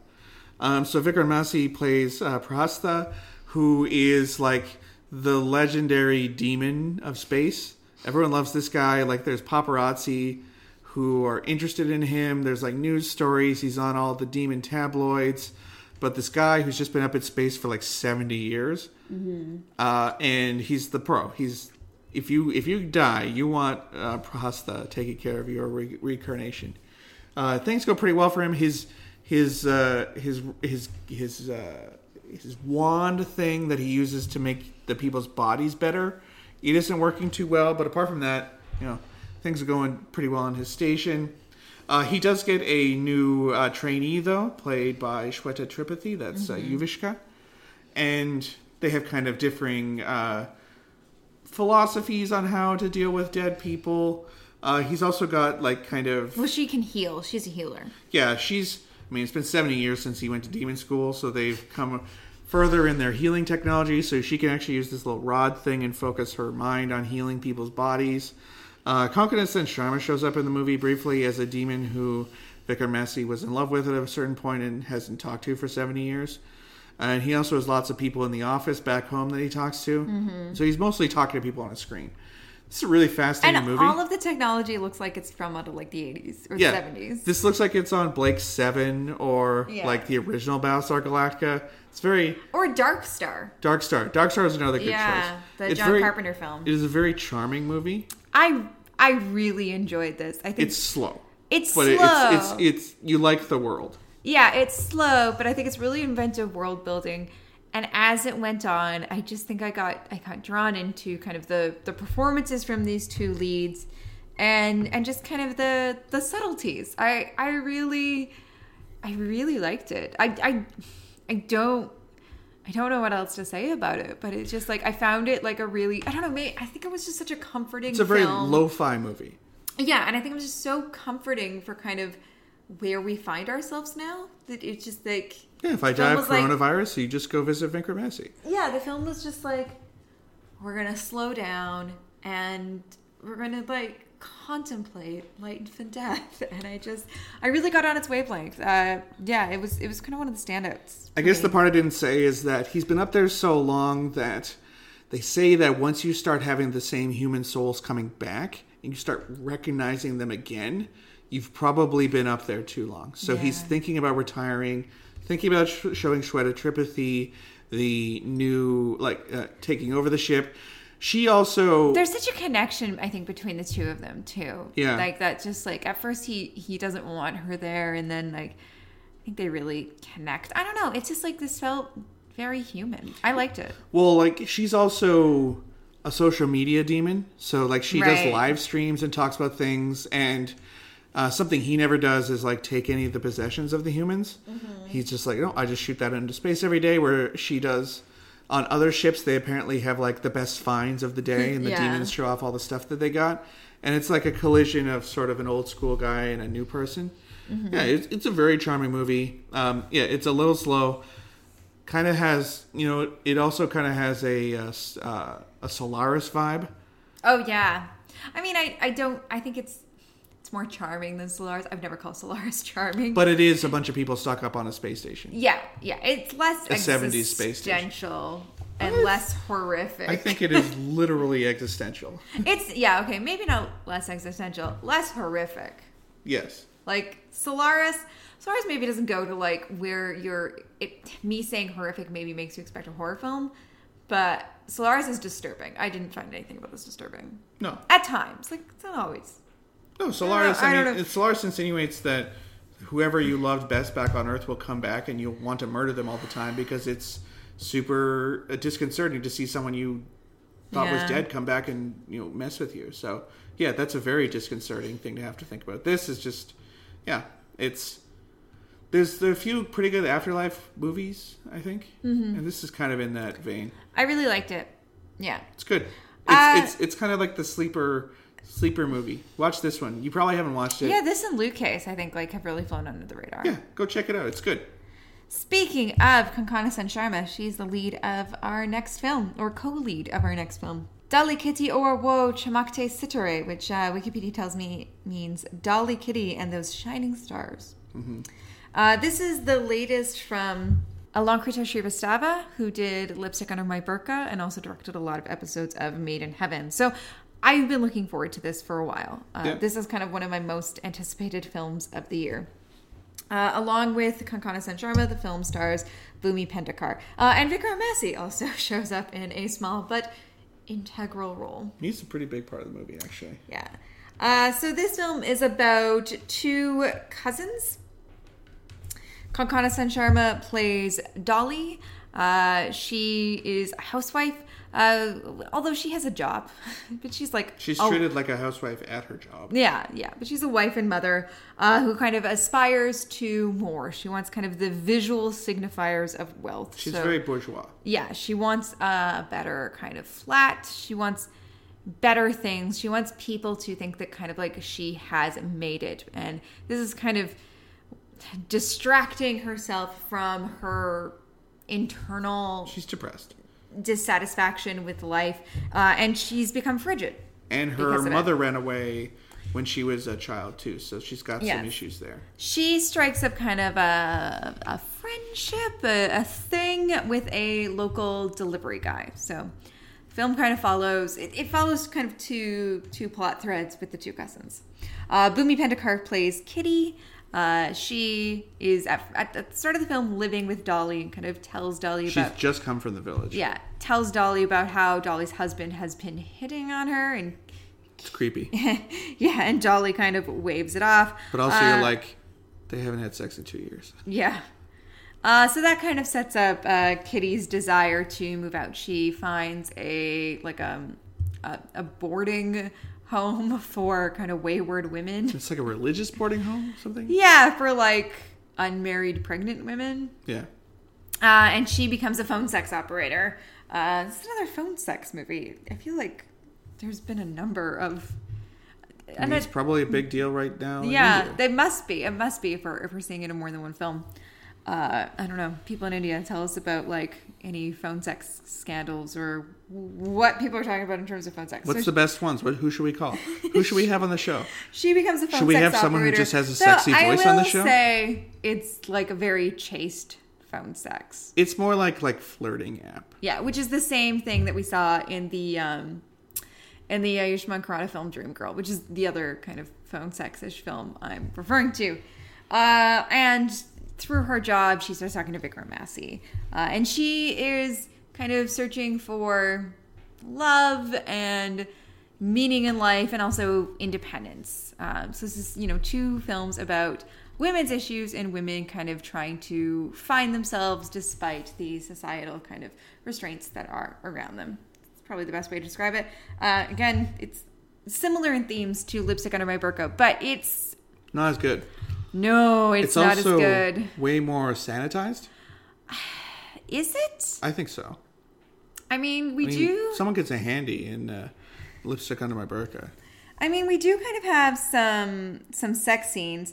My favorite performance here is actually Kubra Seth, who was in... She played... Cuckoo in Sacred Games, and she was also in Jawani Janeman. I really like her. I want to see more from her. She has such a presence. She also works at the phone sex line and takes Bhumi Pendekar party. Yeah. Yeah, and she's got a DJ boyfriend. Yeah. DJ Cook. And I should say that he's the best DJ in the Delhi area, as I recall. The lives of Dolly and Kitty and the things that they're dealing with, they're not just cousins, but also they intersect in ways. I don't know. I don't know how to explain all the ways in which this film really was really disappointing without like spoiling too much of it. But I just think like it's really muddled. It is fighting a war on like 40 different fronts. And maybe had it focused on one, it would have been fine. Also, it has sort of a baffling ending. Yeah. Yeah. Structurally, it doesn't really work for me. Narratively, it's just a mess. I found it really... And I think it ends up being muddled in its themes as well. Other than like female empowerment, but... Here's 10 different ways that being a woman sucks. Yeah. I thought that Bhumi Pednekar was giving a really muted and weird performance. Even her face, she just has sort of really flat affect the whole time. Yeah, it's weird because she can be better than those. She can be a lot more animated. And if she's playing a naive girl from the village who comes to town and sort of gets corrupted by it, but she still seems to kind of like strong-headed and blasé. independent. Yeah, Konkana Sen-Sharma's pretty good. Yeah, Konkana Sen-Sharma's always good. I don't think I've ever seen her be bad in a movie. But this one, I don't know. It's got that whole missing mother angle. The Konkana Sen-Sharma's son, he's also interested in wearing girls' clothes, and her wanting to portray this sort of perfect family. This doesn't fit there. So there's a lot going on. You know what I would have liked? It could have been a TV show as well. This like Class of '83. Yeah, I would have liked just a movie about Konkana Sen-Sharma's character. Mm-hmm. I think that's the strongest stuff in the film. I think her kind of dealing with her mother abandoning her dealing with like what's going on with her son. Bhumi Pednekar could be a side story. It doesn't need to be 50-50, the two. Yeah, I think the Konkana Sen-Sharma stuff here is stronger. I liked it more. I thought it was more engaging. The Bhumi Pednekar stuff, again, I think that's where like the muddledness is coming. No, I mean, her plot is relatively straightforward. I think it's just that Konkana Sen-Sharma has a whole movie worth of plot, and she's only in half of it. Yeah. So in our 2020 watching, we were prioritizing the stuff that we were most interested in. That looked good. The stuff that looked good. But we did put it out there that we would watch one quote-unquote garbage release from 2020. So we put that on Twitter, ran a poll, and it was between Sadak 2... Heard is absolute tripe. Lakshmi. Even more, like, just offensive and an Akshay Kumar stupid comedy. And Kali Pili. And these are all films that have had a lot of criticism. This one for a very specific reason. Apart from that, it's completely unmentionable. So completely unremarkable. So Kali Pili won our poll. I'm kind of grateful for it. I don't really want to sit through Lakshmi and the horror that is going to be, or that is, Akshay Kumar playing a transgender person. Well, a man possessed by a transgender woman. I don't know. I don't know if he's the guy to play that role. Yeah, and Sadak too, like, really did not sound good, and also sounded like it had issues. So the issue with Kali Pili is that they decided This is a very straightforward issue that they fixed. Yeah, well, fixed.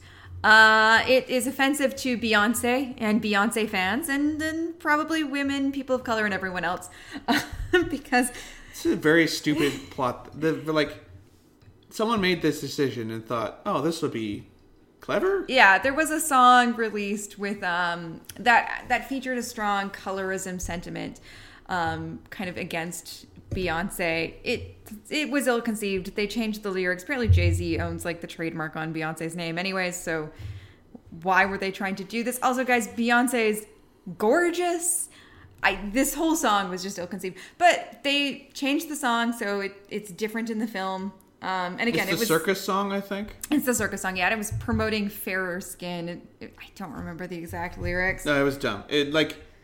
Can you think of a more beloved celebrity on the planet than Beyonce to try and... Yeah. That's so stupid. So the original title of the song was Beyonce Sharma Jayegi, and the lyrics were translated to, "After looking at your fair girl, Beyonce will feel shy." So... Even if it, it's the colorism thing. If it was just my girlfriend is as hot as Beyonce, that would be unremarkable. Well, yeah, there's that song in one of those Love Ranjan films. It's actually a pretty good song. The Sonu T Sweetie, never remember. T2 Kiswiti. I can never remember the title of that. That references Rihanna.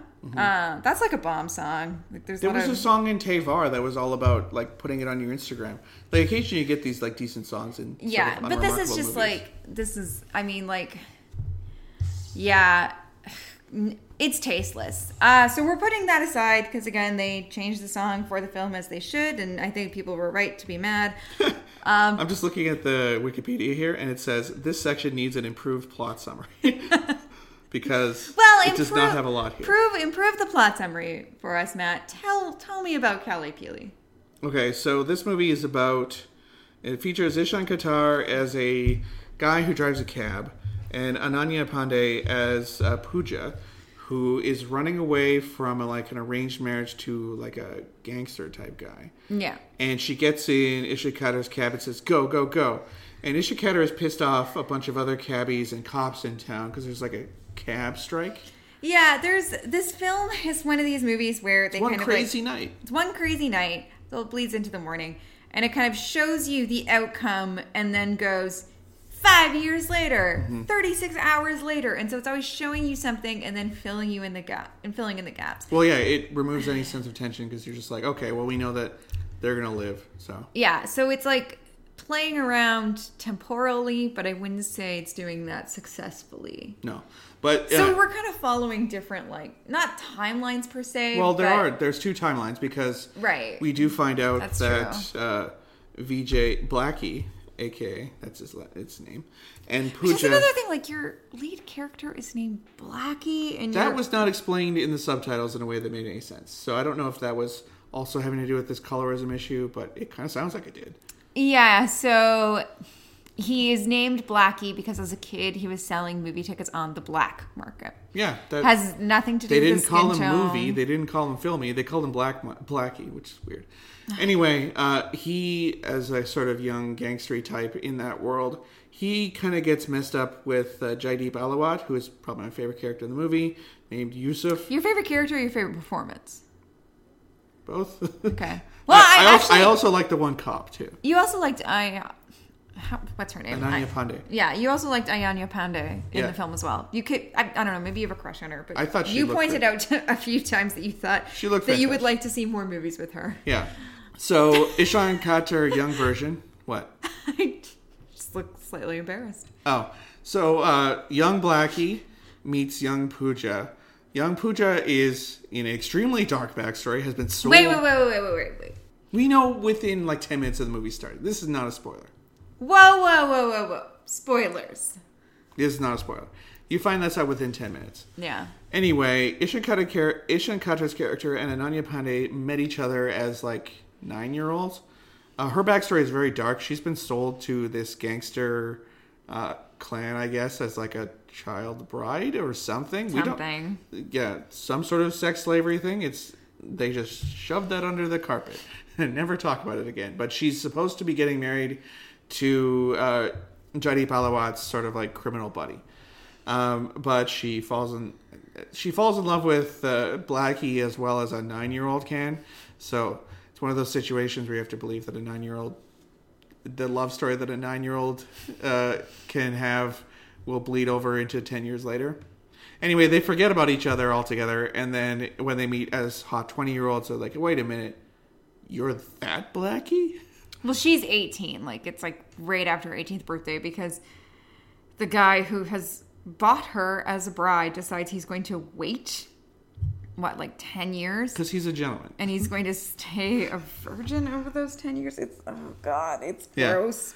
Anyway, they get on this wacky adventure. There's also Satish Kaushik plays Inspector Bim Singh, who's this sort of fat cop who really likes movies and keeps referring to things like, oh, here's the hero shot, or this is sort of like Sholay. I thought that was kind of fun. And him and Ishan Khater kind of have a fun relationship where Ishan Khater keeps like stealing his gun or getting him locked in a cell, or there's like a gunfight and he's hiding. I don't know. I was just looking for things to like. Yeah, it was just This is a completely unremarkable movie. Exactly. That's the exact same word I was going to use. It kind of feels like this sort of thing is really dated at this point. Yeah. It didn't do much for me. I completely agree with the issues that people took with the film. If this had come out 5 years ago, you'd be seeing Pankaj Tripathi instead of Jaidi Bawalawat. And maybe 5 years earlier it would have been Nawazuddin Siddiqui. Like, it's just like, who's sort of like a guy who could play gangster? Yeah. Jaidi Bawalawat was so good in Or even Patalok. Manoj Bajpayee. Manoj Bajpayee would have done it, yeah. Yeah, because he was in Tevar. Yeah, like, this is just sort of a paycheck for these guys, whereas, like, Jaidi Bawalawat's on Patalok, and that's such a difficult performance. Manoj Bajpayee's on Family Man. Pankaj Tripathi's in like 40 different movies and also has 2 seasons of a TV show under his belt where he's also playing a gangster. Like, it's just like, you couldn't get those guys. We got Jaidi Bawalawat, who's also good. Yeah, it's just like, this did nothing for me. Again, like, it feels dated. It's mildly offensive in places. And I don't think Ishan Qatar is this guy. Like, No, he's definitely putting on a role. Like, he's acting. Yeah, like, I mean, maybe Varun Dhawan could have made it interesting, though it kind of feels like Siddharth Malhotra's sloppy seconds. Yeah. He's playing like a very sort of like streetwise, macho cab driver. He's got his shirt down to his belly button all the time, and he's like, "Oi!" I like Ishan Qatar. I don't think this is a good mode for him, though. Of the 2 Ishan Qatar projects I've seen, I guess this is the second best one. And I think that he overacts in both of them, so... I kind of like Beyond the Clouds. I don't know. Maybe I was in a very... forgiving mood that day, but I really liked it. I thought Ananya Pandey and Qatar had some pretty good dance scenes. There's one where they're in a chop shop that also has like the fire extinguisher go off. I don't know. Some of the choreography, I thought, okay. That one was good. The second one was good. The first one in the circus, I thought the choreography was lazy. And I was just like, are they just not up to it? Which I don't think is the case, because then in their kind of second, we're in a factory that only creates sparks and waterfalls dance, I thought was great. Yeah, watch that one on YouTube. Skip the rest of the movie.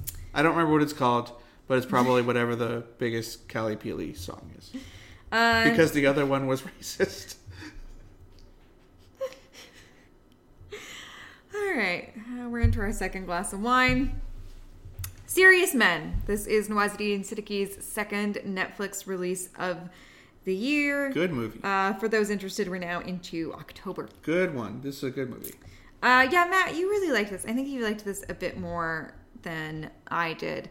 So the film is about an assistant astronomer at the National Institute of Fundamental Research in Mumbai, who kind of just rolls off the tongue. It's based on a book too. Who kind of, I think, kind of feels like people don't pay attention to him, don't take him as seriously as they could.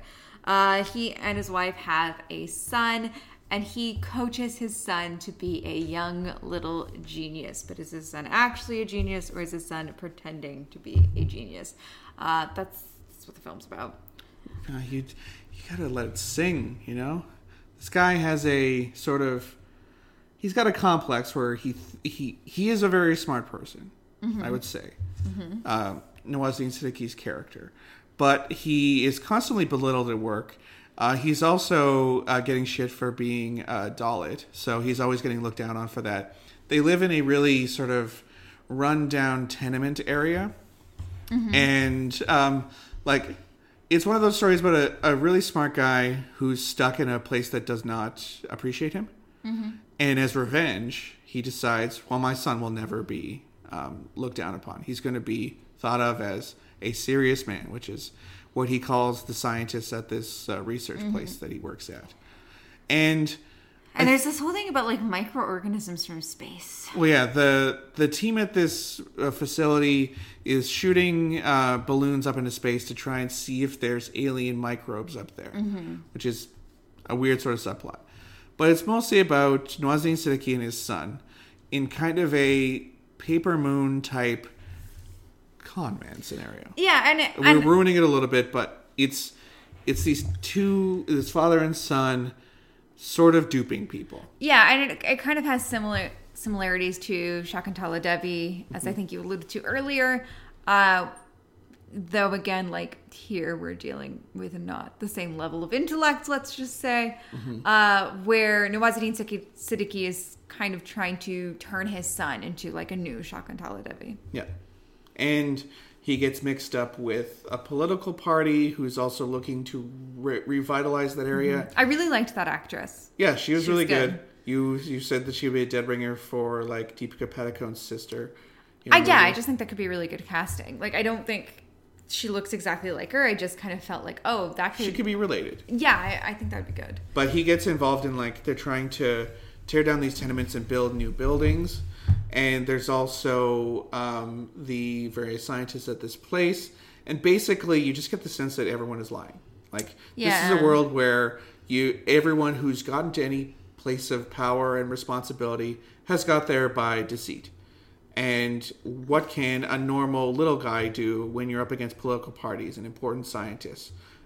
What's the average person going to do? I thought that was really fascinating. And it's a very interesting character study of a certain kind of guy.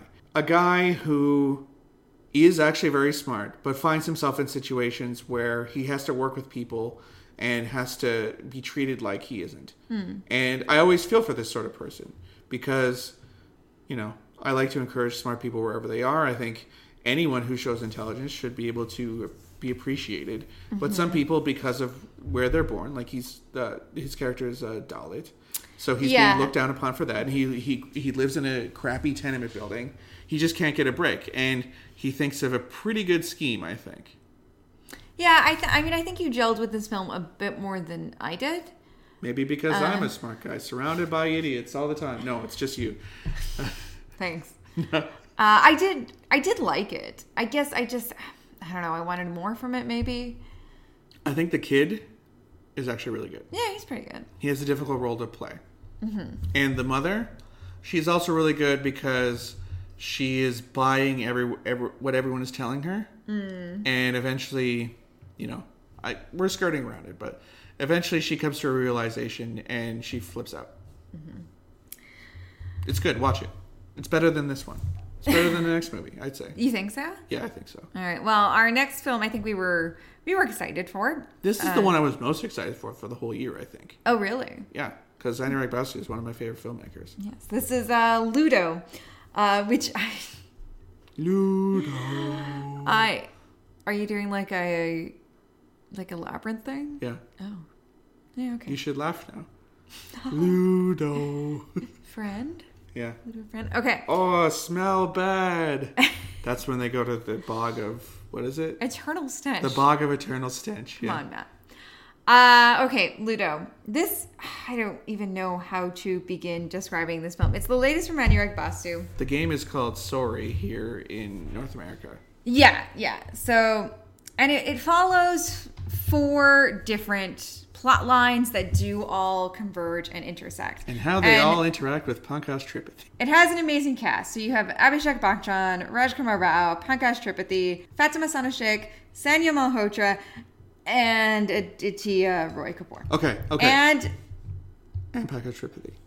no, I said Pankaj Tripathi. I'll say this. And a ventriloquist dummy of Aditya Roy Kapoor. Oh, right. I blocked that out of my mind. Okay, but I will say this is probably the most I've ever liked Aditya Roy Kapoor in a movie apart from Giovanni Hai Divani. But yeah, he is a ventriloquist dummy of himself, and it is horrifying. Horrifying scenes. This movie is not... This is a super R. No one should watch this movie. Banned. So his parts. Abhishek Bachchan plays a gangster who is out of prison who would like to reconnect with his daughter, but instead reconnects with another girl who he kind of like fake kidnaps. He accidentally kidnaps. Yeah. Rajkumar Rao is in love with Fatima Sama Sheikh, who's kind of in a loveless marriage. Her husband is cheating on her. Aditya Roy Kapoor, as we said, is a ventriloquist. Voiceover artist? Something like that. Yeah. And he is in a sex tape with Sonia Malhotra. And they have to try... They go to every hotel room in, like, close to their town to try and figure out where they were because someone recorded them and they want to get the tape back. Mm-hmm. And then Rohit Suresh Saraf and Pearl Mani, who are new names to us and have probably the most compelling plotline. They were the best part of the whole movie. Play kind of two people who end up with big case of money, and end up kind of on the run from Pankaj Tripathi. And most importantly, they almost never talk. Well, the girl, she's South Indian, so Yeah. I think she maybe speaks Malayalam at some points. I think so. But like the guy, he almost never talks. And very funny physical comedy with that guy. Yeah, I mean, this film feels like it's trying to do kind of like a Pulp Fiction style thing, right? The framing story is that there's these two guys watching these 4 different stories happen, and it's like the game of Ludo where they're running around and bumping into each other. Yeah, and again, like it's kind of doing this like Pulp Fiction thing where it's kind of following these different storylines, and then like at times how they intersect. Yeah, I like the idea of this. I think maybe just trying to follow all 4 of these storylines just like ended up being unsatisfying. There's like 15 main characters. Yeah, as opposed to kind of maybe focusing on one. I agree with you. The kind of the big case of money. With the kind of the 2 actors we're unfamiliar with is the strongest of the stories. But Pankaj Tripathi is also like a 5th story. Yeah.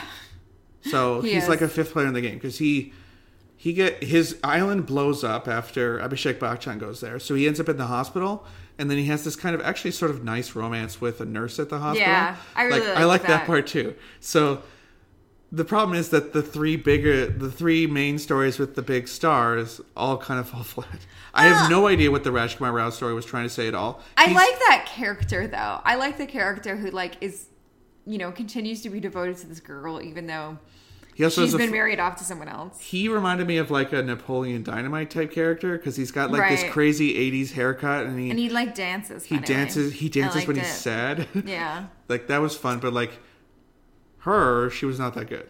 Yeah. I did like Sanya Malhotra a lot. I think she's really good in the film. Yeah, as she kind of comes to the realization that maybe like marrying for money is not what she wants. Yeah, and maybe this super hot guy that Charity banged is okay. I don't know. Just gonna say it's fine. But he is a ventriloquist. He is a ventriloquist, though. The thing with Abhishek Bachchan kind of reminds me of Leon the Professional. Yes, less creepy though. Less creepy. But like his character almost never says anything. He just sits around brooding while a child talks to him. Yeah. Like, this just bit off way more than it could chew. That's the issue. It's just like all of these stories could make a film on their own. I don't know if I would watch the Abhishek Bachchan movie, but yeah, it could be a movie. Yeah. It just wouldn't be a very good one. Well, I mean, we already have Leon the Professional. Yeah. Though again, like, that's maybe not the best comparison. Anurag Basu's sort of silent comedy chops, though. Oh, yeah. With the blue team, because each one is a different color of Ludo, right? Right. With the guy who doesn't talk and the girl. I would watch a movie that he could do a silent movie of them getting into various scrapes and trying to deal with this money and having gangsters try to kill them. That was very funny. I would definitely watch that. Yeah, I will say maybe like our reaction to this is also kind of informed a bit by our expectations. We've liked a lot of what Anurag Basu has done in the past, and we were looking forward to this. And it just kind of, it's too much. It doesn't completely fit. It doesn't completely come together. But there's elements of it that I really like. I don't think it's a bad watch. It's a fun watch at times. It just, it doesn't completely come together. You can just go get a beer when Aditya Roy Kapoor is on screen. Oh my God. And I'm sorry. I cannot forgive Anurag Basu for creating that horrible Aditya Roy puppet. Kapoor puppet. Ugh. Awful. Crimes against humanity. Yeah. Go to The Hague. So speaking of Rajkumar Rao, he is the star of our next film, Chalang. Another unremarkable film. Directed by Hansel Mehta, who, is a pretty well-respected filmmaker. He's done a lot of serious kind of art-minded films, and a lot of them with Rajkumar Rao. I wonder if at some point we should do an episode on the Hansel Mehta Rajkumar Rao pairing. Do I have to watch this movie again? I don't think so. Okay, because good. I think there are enough films that you wouldn't have to rewatch. I don't know if this. Omerta came out here, but what was the other ones? Aligarh, yeah. And then I believe City Lights, and I think Shahid. Yeah. I think those are the 3 here. I'll confirm. And Omerta. Yeah, and Omerta. Yeah. Shahid, City Lights, Aligarh, Omerta. We loved Aligarh. Yeah, Aligarh was fantastic. I will say that I wasn't a huge fan, and we haven't seen all those films. I wasn't a huge fan of Simran, the film that he did with Kangana Ranaut that had all the controversy about Kangana Ranaut getting a screenwriting credit. I thought that was... She just courts controversy for her movie. Yeah. It's surprising that we didn't hear anything about, like, she broke ancient kabaddi rules while doing Penguin. Who knows? Chalan kind of surprised me. It's produced by Ajay Devgan and Love Ranjan, who I wouldn't have thought would be a natural fit with Hansel Mehta. This is certainly the broadest Hansel Mehta film I've ever seen, and my understanding of his filmography, which again, we should go back and see some of these other films, especially some of these other films starring Rajkumar Rao. But this is like a straight up sports comedy. Well, it's sort of like a TV show I've watched a couple episodes of, Vice Principals. Oh. Where it's like a competition between two guys. Between Rajkumar Rao and Mohammed Zishan Ayub, who I like in other things. Here, I thought he could be better. Well, he's supposed to be a douchebag. He's so much fun. Yeah, that's the thing. It's totally the character. He's fun in a lot of other things. Yeah. But he's fun in Thugs of Hindostan. But, so Rajkumar Rao plays a sort of low-achieving guy who sort of lucked into a job as the gym teacher at a school. And he finds out that, well, first of all, a new female teacher moves in. That's Nusrat Bhatia. So, who was in that Sonu Ki T Sweetie. I can never remember that title, but Yeah. she's in that. She was also in Love, Sex, or Doka.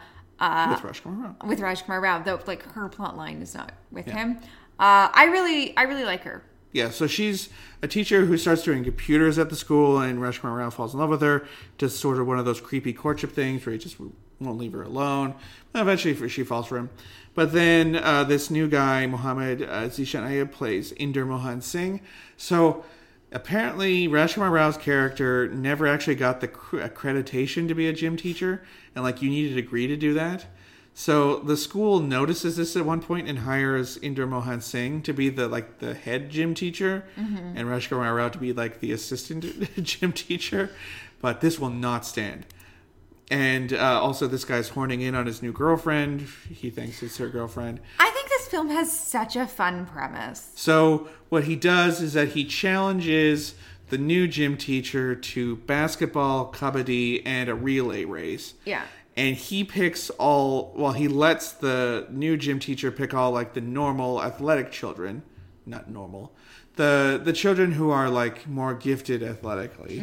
And then he picks like essentially the Mighty Ducks of kids at this school.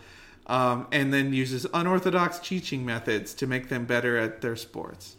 Yeah, I feel like this is a really fun concept, but it didn't completely come together for me. It's funny that the children are competing so that Rajkumar Rao can get his job back. Yeah, I think I think I wanted more from it. It also took way too long to get to the point. Like That's my you get issue. You get a lot of this guy screwing around doing normal village dope stuff. It feels padded out when instead we could have spent time learning about these kids. Yeah, the kid so there's some funny stuff with the kids. Like he gets them to go steal mangoes, I think, from a mango farm. And he gets them to dribble around like cow patties. Yeah, so like there's dogs chasing them in the mango farm, and then the cow patties, they learn very quickly not to hit the cow patties with the basketballs, so they learn how to dribble really well. And then relay race. Oh, the relay race is done by that. And then the kabaddi part, there's a girl on the team who's just super strong and has kind of like, she's not confident enough. Yeah. I don't remember how he deals with that, but like unorthodox teaching techniques, there's poop involved. It's kind of fun. I don't know. Yeah, it's just like, it's fine. It's fine. Yeah. I enjoyed it. I didn't love it. I think I expect maybe more from Hansel Mehta and Rajkumar Rao. But it's fine. I think had Rajkumar Rao's character been more interesting, because he's just sort of like that general village doofus, had he had a bit more going on, and maybe, I don't know, like the rival gym teacher, he's just super cool, and also he is very hard on the students. Like they're playing kabaddi, and he kind of like bullies one of the kids for not doing that well, and Rajkumar Rao, a underachiever himself, is just like, hey, leave that kid alone. Mm-hmm. They could have done a bit more with that. Mm-hmm. Like made him more of an asshole to the kids. The new guy. I don't know. That's enough. We don't need to talk about that movie anymore. It's over. So our next film I actually saw in spring 2019. This is interesting. It came out in spring 2019 in Canada, but it came out in India in November 2020. And it initially premiered at Cannes in May 2018. So where does this film belong? I am not too sure, but it is showing up on a list of 2020 Bollywood releases or Hindi language releases. So we might as well discuss it because I've seen it. People seem to like this one a lot. Yeah, it's really good. This is the film Sir by Rohana Gera, and it stars Tilotama Shome, who I think people will recognize from Monsoon Wedding, and other things, The Death and the Gunj, and Vivek Gomer. This is very much a parallel cinema film. It's a very quiet, contemplative film. Tilotama Shome plays a maid who starts to fall in love with the man whose house she cleans and lives in. Oh, she's in Tasher Dash too. Yes. Cool. So kind of at the opening of the film, he was going to get married, but the marriage is called off. She is going back to visit her village, but she gets called back because the wedding is off, and so her employer is no longer like getting married and going off on his honeymoon. And the two of them start connecting. You know, she decides to keep her job even though he is a single man, and you know, his wife is not going to be a part of things anymore. And yeah, they start connecting, and the film is very much a film about class, very much a film about labor. Again, I saw this back in spring 2019, so I apologize if my description is not It was 2 years as ago. fresh as stuff I've seen recently. But she wants to take a class in tailoring, to be a seamstress.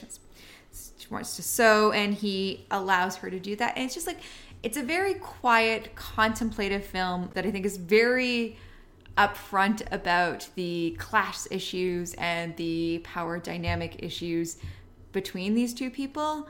But I think that is also really lovely and really sensitive towards these things. And why can't two people of different classes fall in love? It's very much a parallel film. But I highly recommend it. You were reminding me that one of the segments in, I think it was Lust Stories is very similar to this, but I think this is like a much kind of happier version of that. This is the Zoya Akhtar one, where Bhumi Pednekar, again, and Neo Bhupalam he's a rich guy and she's a maid, and yeah, she thinks that they're going somewhere. Yeah, and he's sleeping with his maid, and she thinks that maybe they're going to get married, but they're actually not going to get married. Yeah, and I think when we discussed Lust Stories, I even mentioned Sir. This is a really lovely film that I think does a good job of just kind of showing two people fall in love, and showing two people fall in love who also respect one another. You know, does he have parents that are mad that he's going to marry his maid? He does have parents who do factor into it, from what I recall. But by the time the romance kind of develops between the two of them, I don't remember them reacting to it. That's usually what happens in these sort of things, though. It's like, you can't. Oh, it's like Downton Abbey, where what's her name was sleeping with the driver. It's like, you can't sleep with the driver. It's a very subtle film. It's lovely. It's been a while. Good, yeah. It's been a while since I saw it, but I do highly recommend it if you get the chance to see it. So that brings us to the only film that I saw in theaters in the back half of 2020. This is Suraj Pe Mangalbari. And it stars Dilshit Dosanjh, Manoj Bajpayee, and Fatima Sana Sheikh. This is a very silly romantic comedy, but I was really taken with it. So Manoj Bajpayee plays a wedding detective. Sure, that old job. So it's set in the 90s, which I think is important because it kind of wedding detectives were all the rage. Well, like people have pagers in it. Sure. There's no internet that you could look things up. Exactly. So you hire Manoj Bajpayee to look into the background of your child's perspective, bride or groom. So there was a woman who did that job in Made in Heaven, I think. Yeah. Yeah. Yeah. And this is a very broad, like, rom-com version of but they that. used her for a few weddings. Yeah, so Manoj Bajpayee plays, like, again, like this master of disguise. And you see him in all sorts Like of... a Mordecai type. Is Yeah. what you're saying. You see him in all sorts of getups. And I have to say, like, at one point, he does do drag and dresses as a woman. Okay. But I kind of thought it worked. Manoj Bajpayee He commits to it? He commits to it, and he's fantastic. So he is hired to look into the background of Diljit Dosanjh, and kind of catches Diljit Dosanjh on like one rare night when he goes out drinking and ruins his wedding. So Diljit Dosanjh then vows revenge, and so he starts courting Manoj Bajpayee's sister, played by Fatima Sana Sheikh. It's kind of funny. You know what? This is like 100% like a hijinks ensue rom-com, right? Like I always say this, this is the setup and then hijinks ensue. That's exactly what this is. I thought this was so refreshing. There's a moment in this film where the male lead, Diljit Dosanjh, the romantic lead, like does some horrible shit, and you think that like you're going to like the same old rom-com conventions where then he like, well, we're gonna spend the second half of the film covering it all up, like Barely Keep Our Feet, like every romantic comedy ever. Yeah. And instead, this was so refreshing. He just tells her. He just comes clean. And so I really felt like that this film leans into a lot of rom-com tropes, but also, and I mean, it also has like a scene of him like trying to woo her back just by constantly showing up. That stuff is kind classic maneuver. Yeah. That's classic maneuver that's always kind of problematic, that always just kind of has that like stalkery vibes.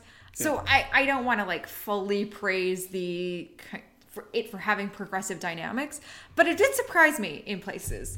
And I really enjoyed it. Manoj Bajpayee, I think, is hilarious. I think this is a great role for Diljit Dosanjh.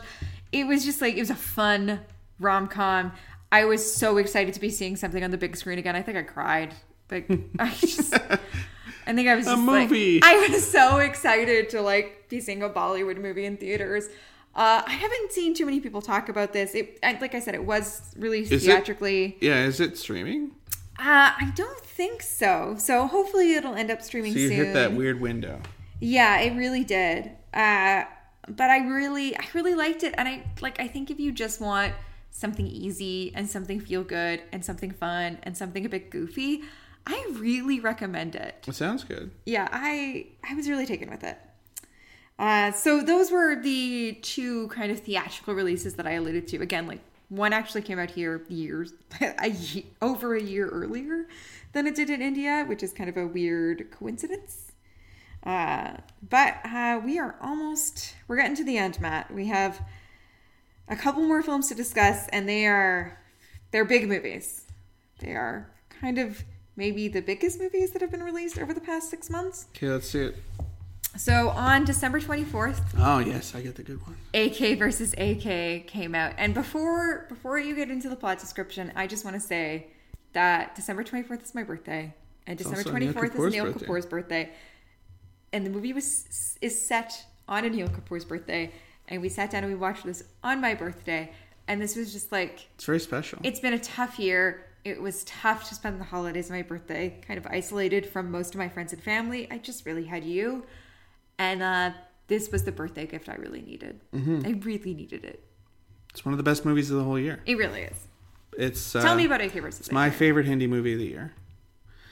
So if you're listening to us, you probably have heard about this movie or at least watched it. Yeah. I've been hearing about this movie for years. Like back when I first started hearing about it, it wasn't AK versus AK, but it was AK versus SK. Yeah, it was Shahid Kapoor, which would have been a much worse movie. This is one of the movies that I think has been the most widely discussed and watched. Mm-hmm. People really like this movie. There's been a lot of discussion about Anil Kapoor's uniform that he wears. It's kind of weird. Yeah. Is this anti-national to have this guy in this uniform? Don't worry about it. So this movie ostensibly takes place in reality, where Anirudh Kashyap and Anil Kapoor are at, I think it's Mami, that festival again. And let's be very clear. This is directed by Vikram Aditya Motwane. Yeah, not Anirudh Kashyap. Not Anirudh Kashyap. He stars in it. He plays himself in it. He plays a version of himself in it. It is directed by Vikram Aditya Motwane. Yeah, it's not an Anurag Kashyap movie. Anyway, they're at this film festival, and they kind of get into a little fight with each other. And you find out that Anurag Kashyap wanted Kapoor to be in a movie. This apparently actually happened, too, that he wanted him to be in a movie like 13 years ago. That didn't work out. And also, some water gets thrown. Some Balenciaga shoes get water on them. Kapoor takes a glass of water to his face. I just want to be very clear. They're not the Balenciagas that look like socks. No, these are the Balenciagas that look like shit. Do you like the ones that look like socks? No. I don't either. I don't like any Balenciagas. Anyway. Don't tell that to Cardi B. So there's a bit of a rivalry between Kapoor and Kashyap. So a few months later, Kashyap approaches Kapoor with a new film project. Yeah. And it is... As he's leaving set from his current film project, which is why he is in this Air Force uniform. Yeah.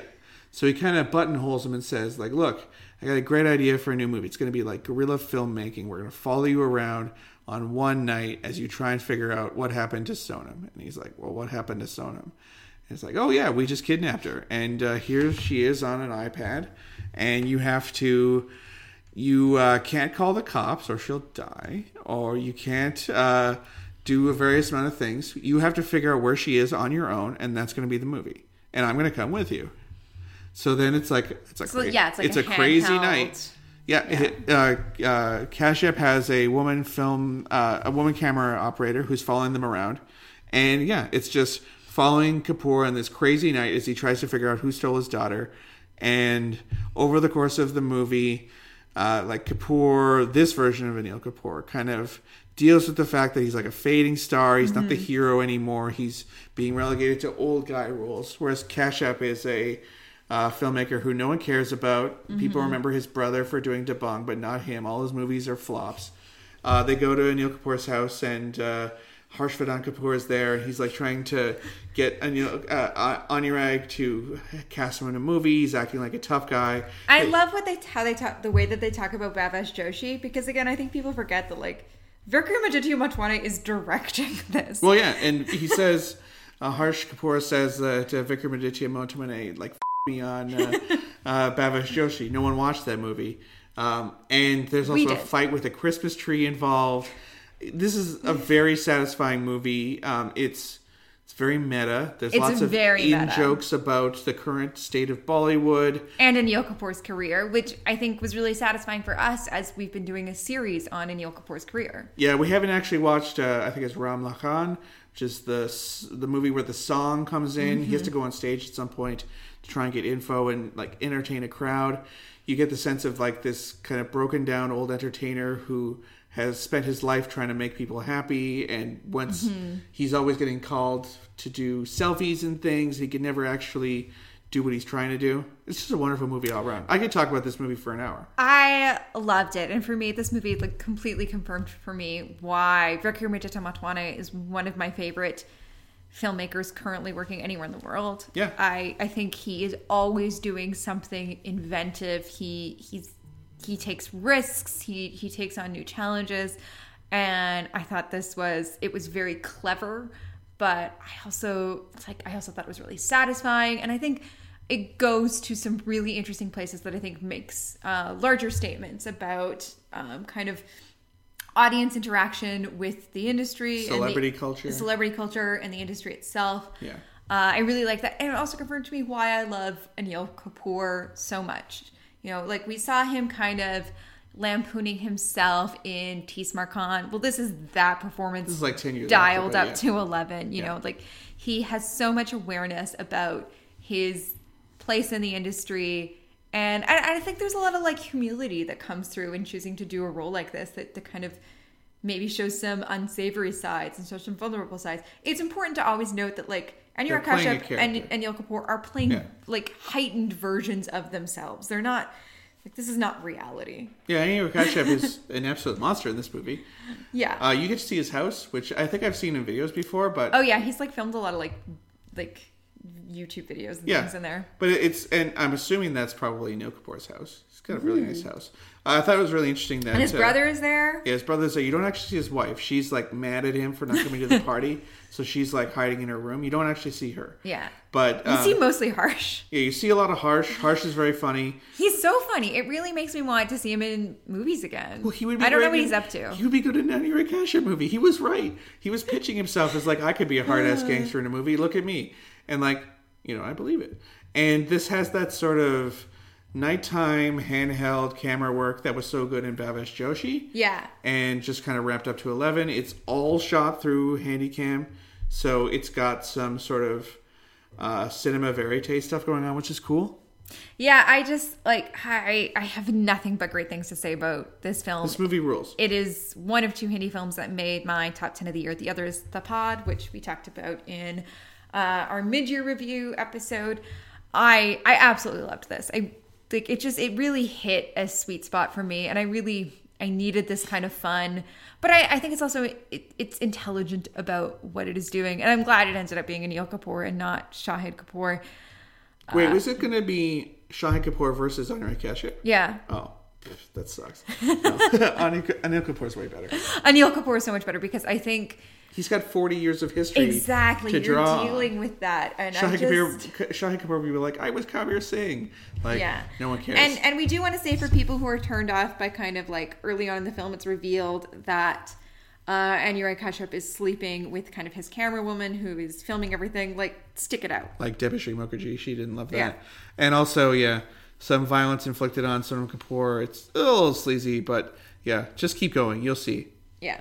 Our last film is Coolie No. 1, directed by David Dhawan, starring Varun Dhawan. We talked about this for half an hour and a half.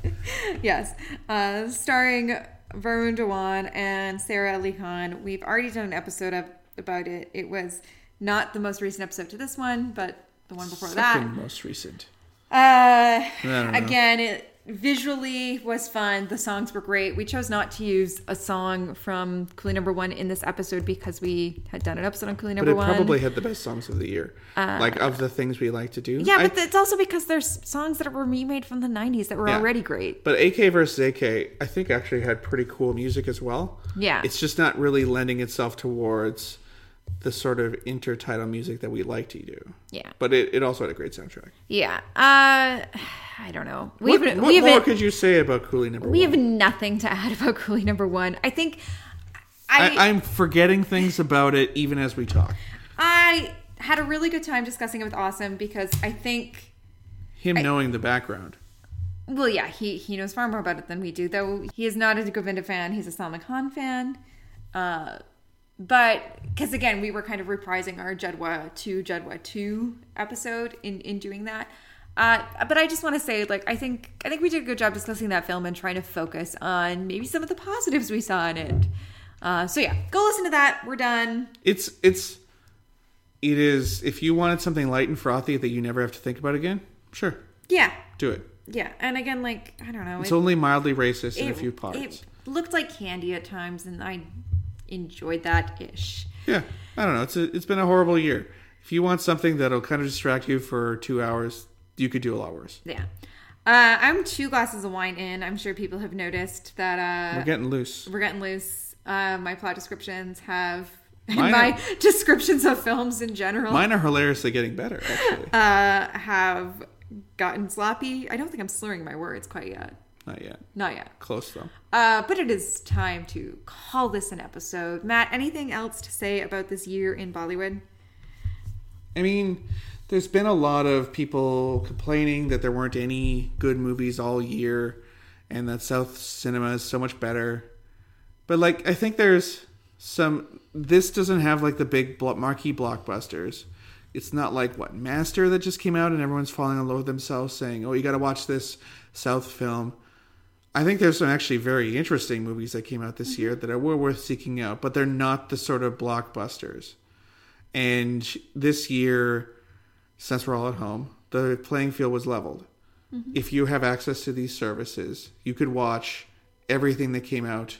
You don't have to wait in line. It's not first day, first show. You can just, to be a bit more relaxed about it. Yeah, and I just I don't know. I appreciate that distributors and filmmakers and studios understand that people need content right now. People need movies. Like, that is one thing that while we are stuck at home inside trying to get through this, that we can embrace and we can engage with. And they can still be communal. Yeah, they can still be communal. I think that's very important. You know, we talk a lot about how streaming ruins that communal experience of films. Well, look at Twitter. Look at this podcast. Look at AK versus AK. It came out Christmas Eve, and everyone was talking about it on Twitter. And there was listicles and plot arguments and things. Like, that kind of was a moment. Yeah, you know, I think, like... And Cooling Number One, everyone bashed it, but it was also people getting in on it. We are in a time when we cannot gather. We cannot be in a big auditorium together. And that is difficult, but we are finding ways to connect. We are finding ways to communicate. And film gives us something to connect over. Mm-hmm. You know, people wouldn't listen to this podcast if they didn't want to connect about film. And so, you know, saying that, please reach out to us if you have those biffle points. We really want to say thank you. This show is a labor of love. These episodes are always messy, so thank you for getting through it with us. I'm still sorry I can't. Well, I got a little teary-eyed. I'm still sorry that I saw Sir so long ago. But it sounds good. Let us know what your favorite films, what your least favorite films were from the back half of 2020. Was there anything we didn't watch that you think we should seek out? Is Lakshmi maybe, you know, like, more interesting than we think it is? I'm sure it's interesting. We did skip that one Vidya Jamal movie. Yeah. That could have been good. Yeah. I think we discussed like 18 films today, so I feel pretty good about that. But yeah, we want to know what you enjoyed watching in 2020, what you didn't enjoy watching in 2020, and you know what you're looking forward to film-wise in 2021. Did you just watch the web series?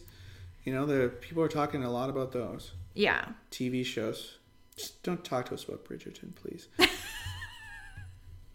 If you want to hear about Bridgerton, there's a whole podcast. Yeah, You Podcast and Condon has a whole like binging Bridgerton thing. Manisha's going to be on it. I'm sure it's great. I think Sal's on it too. Yeah. Please go listen to that. Yeah. Just don't ask us about it because we didn't like it. We watched one episode. We just have no opinion. Yeah. We're more here for Busted. Yeah. Watch Busted. Maybe we'll do a spinoff with Kathy Gibson and talk about Busted. We probably won't, but if we were to do a spinoff, it's just Busted all the time. It would be Busted. Episode by episode details of the mysteries on Busted. All right. Oh, and we're going to watch The White Tiger right away. It's not a Bollywood film, but looks good. I'm sure we'll discuss it in our mid-year review the same way we discussed Hotel Mumbai. It's got good reviews. Yeah. Okay. Everyone likes it except for Rajkumar Rao's accent, so I'm kind of curious to see what that's like. Yeah, I don't trust people's assessments of accents. Yeah. These aren't even our real accents. We've been masking our Western Canadianness the whole time. We're secretly Australian. Yeah. Good day, mate. We will be back in 2 weeks. We're going to be doing a Valentine's Day episode, so it's going to be something romantic. We have a couple of ideas, and neither one of them are panning out right now, so just expect romance. Mm-hmm. In the meantime, Matt, how can people keep up with the show? At Bollywood Pod. Facebook.com/BollywoodisForLovers, BollywoodisForLovers.tumblr.com. Leave us a review on Apple Podcasts, etc. If you leave a review elsewhere, just let us know. I will say for the meantime, Biffle points will only count for ones prior to this. Yeah, for Biffle points given prior to this episode. Yeah. For now. We're going to figure out what to do with new ones, but if you gave us a review before the 24th of January 2021. Yes. That's the Biffle point cutoff. After that, we're going to figure something out. But, yeah. And remind us of your reviews and things, or your questions that you sent in. Mm-hmm. Send us DMs and stuff to keep us up. And we're going to need addresses. Yeah, we're going to create a spreadsheet, but we are kind of going on the honor system because, let's be honest, we have not been tracking Biffle points that well. No, I definitely haven't. I was waiting for someone to start a wiki. Didn't go anywhere. We are not blank check. Anyway. You're at Matt_BOWES. Am I? Yeah, on Twitter. Oh, okay. I'm at Erin E. Fraser, ERINEFRASER. As I said, if you'd like to listen to more of my film opinions while I've cut, please check out Trash on the Movies. If you like long episodes of things. Paul and I just did our 2020 wrap-up episode where we discussed our top 10 favorite films of 2020 as well as some other things. He should watch AK vs. AK. Did you sell him on it? I don't know. He would like it. I don't know if I did. He would like it. Paul, what the fuck? He watched Jallikattu after the 2019 year-end That episode. movie rules. Yeah, it's a great movie. Maybe we'll be talking about it more if it goes to the Oscars. Yeah. I hope so. Sure. We wanted to say a big thank you to Becca Dalkey for our artwork. Winky, winky. Tuffy is the best boy. Well, second best boy, which maybe we'll tell you about later. That's it. That's all I got. Okay, podcast over.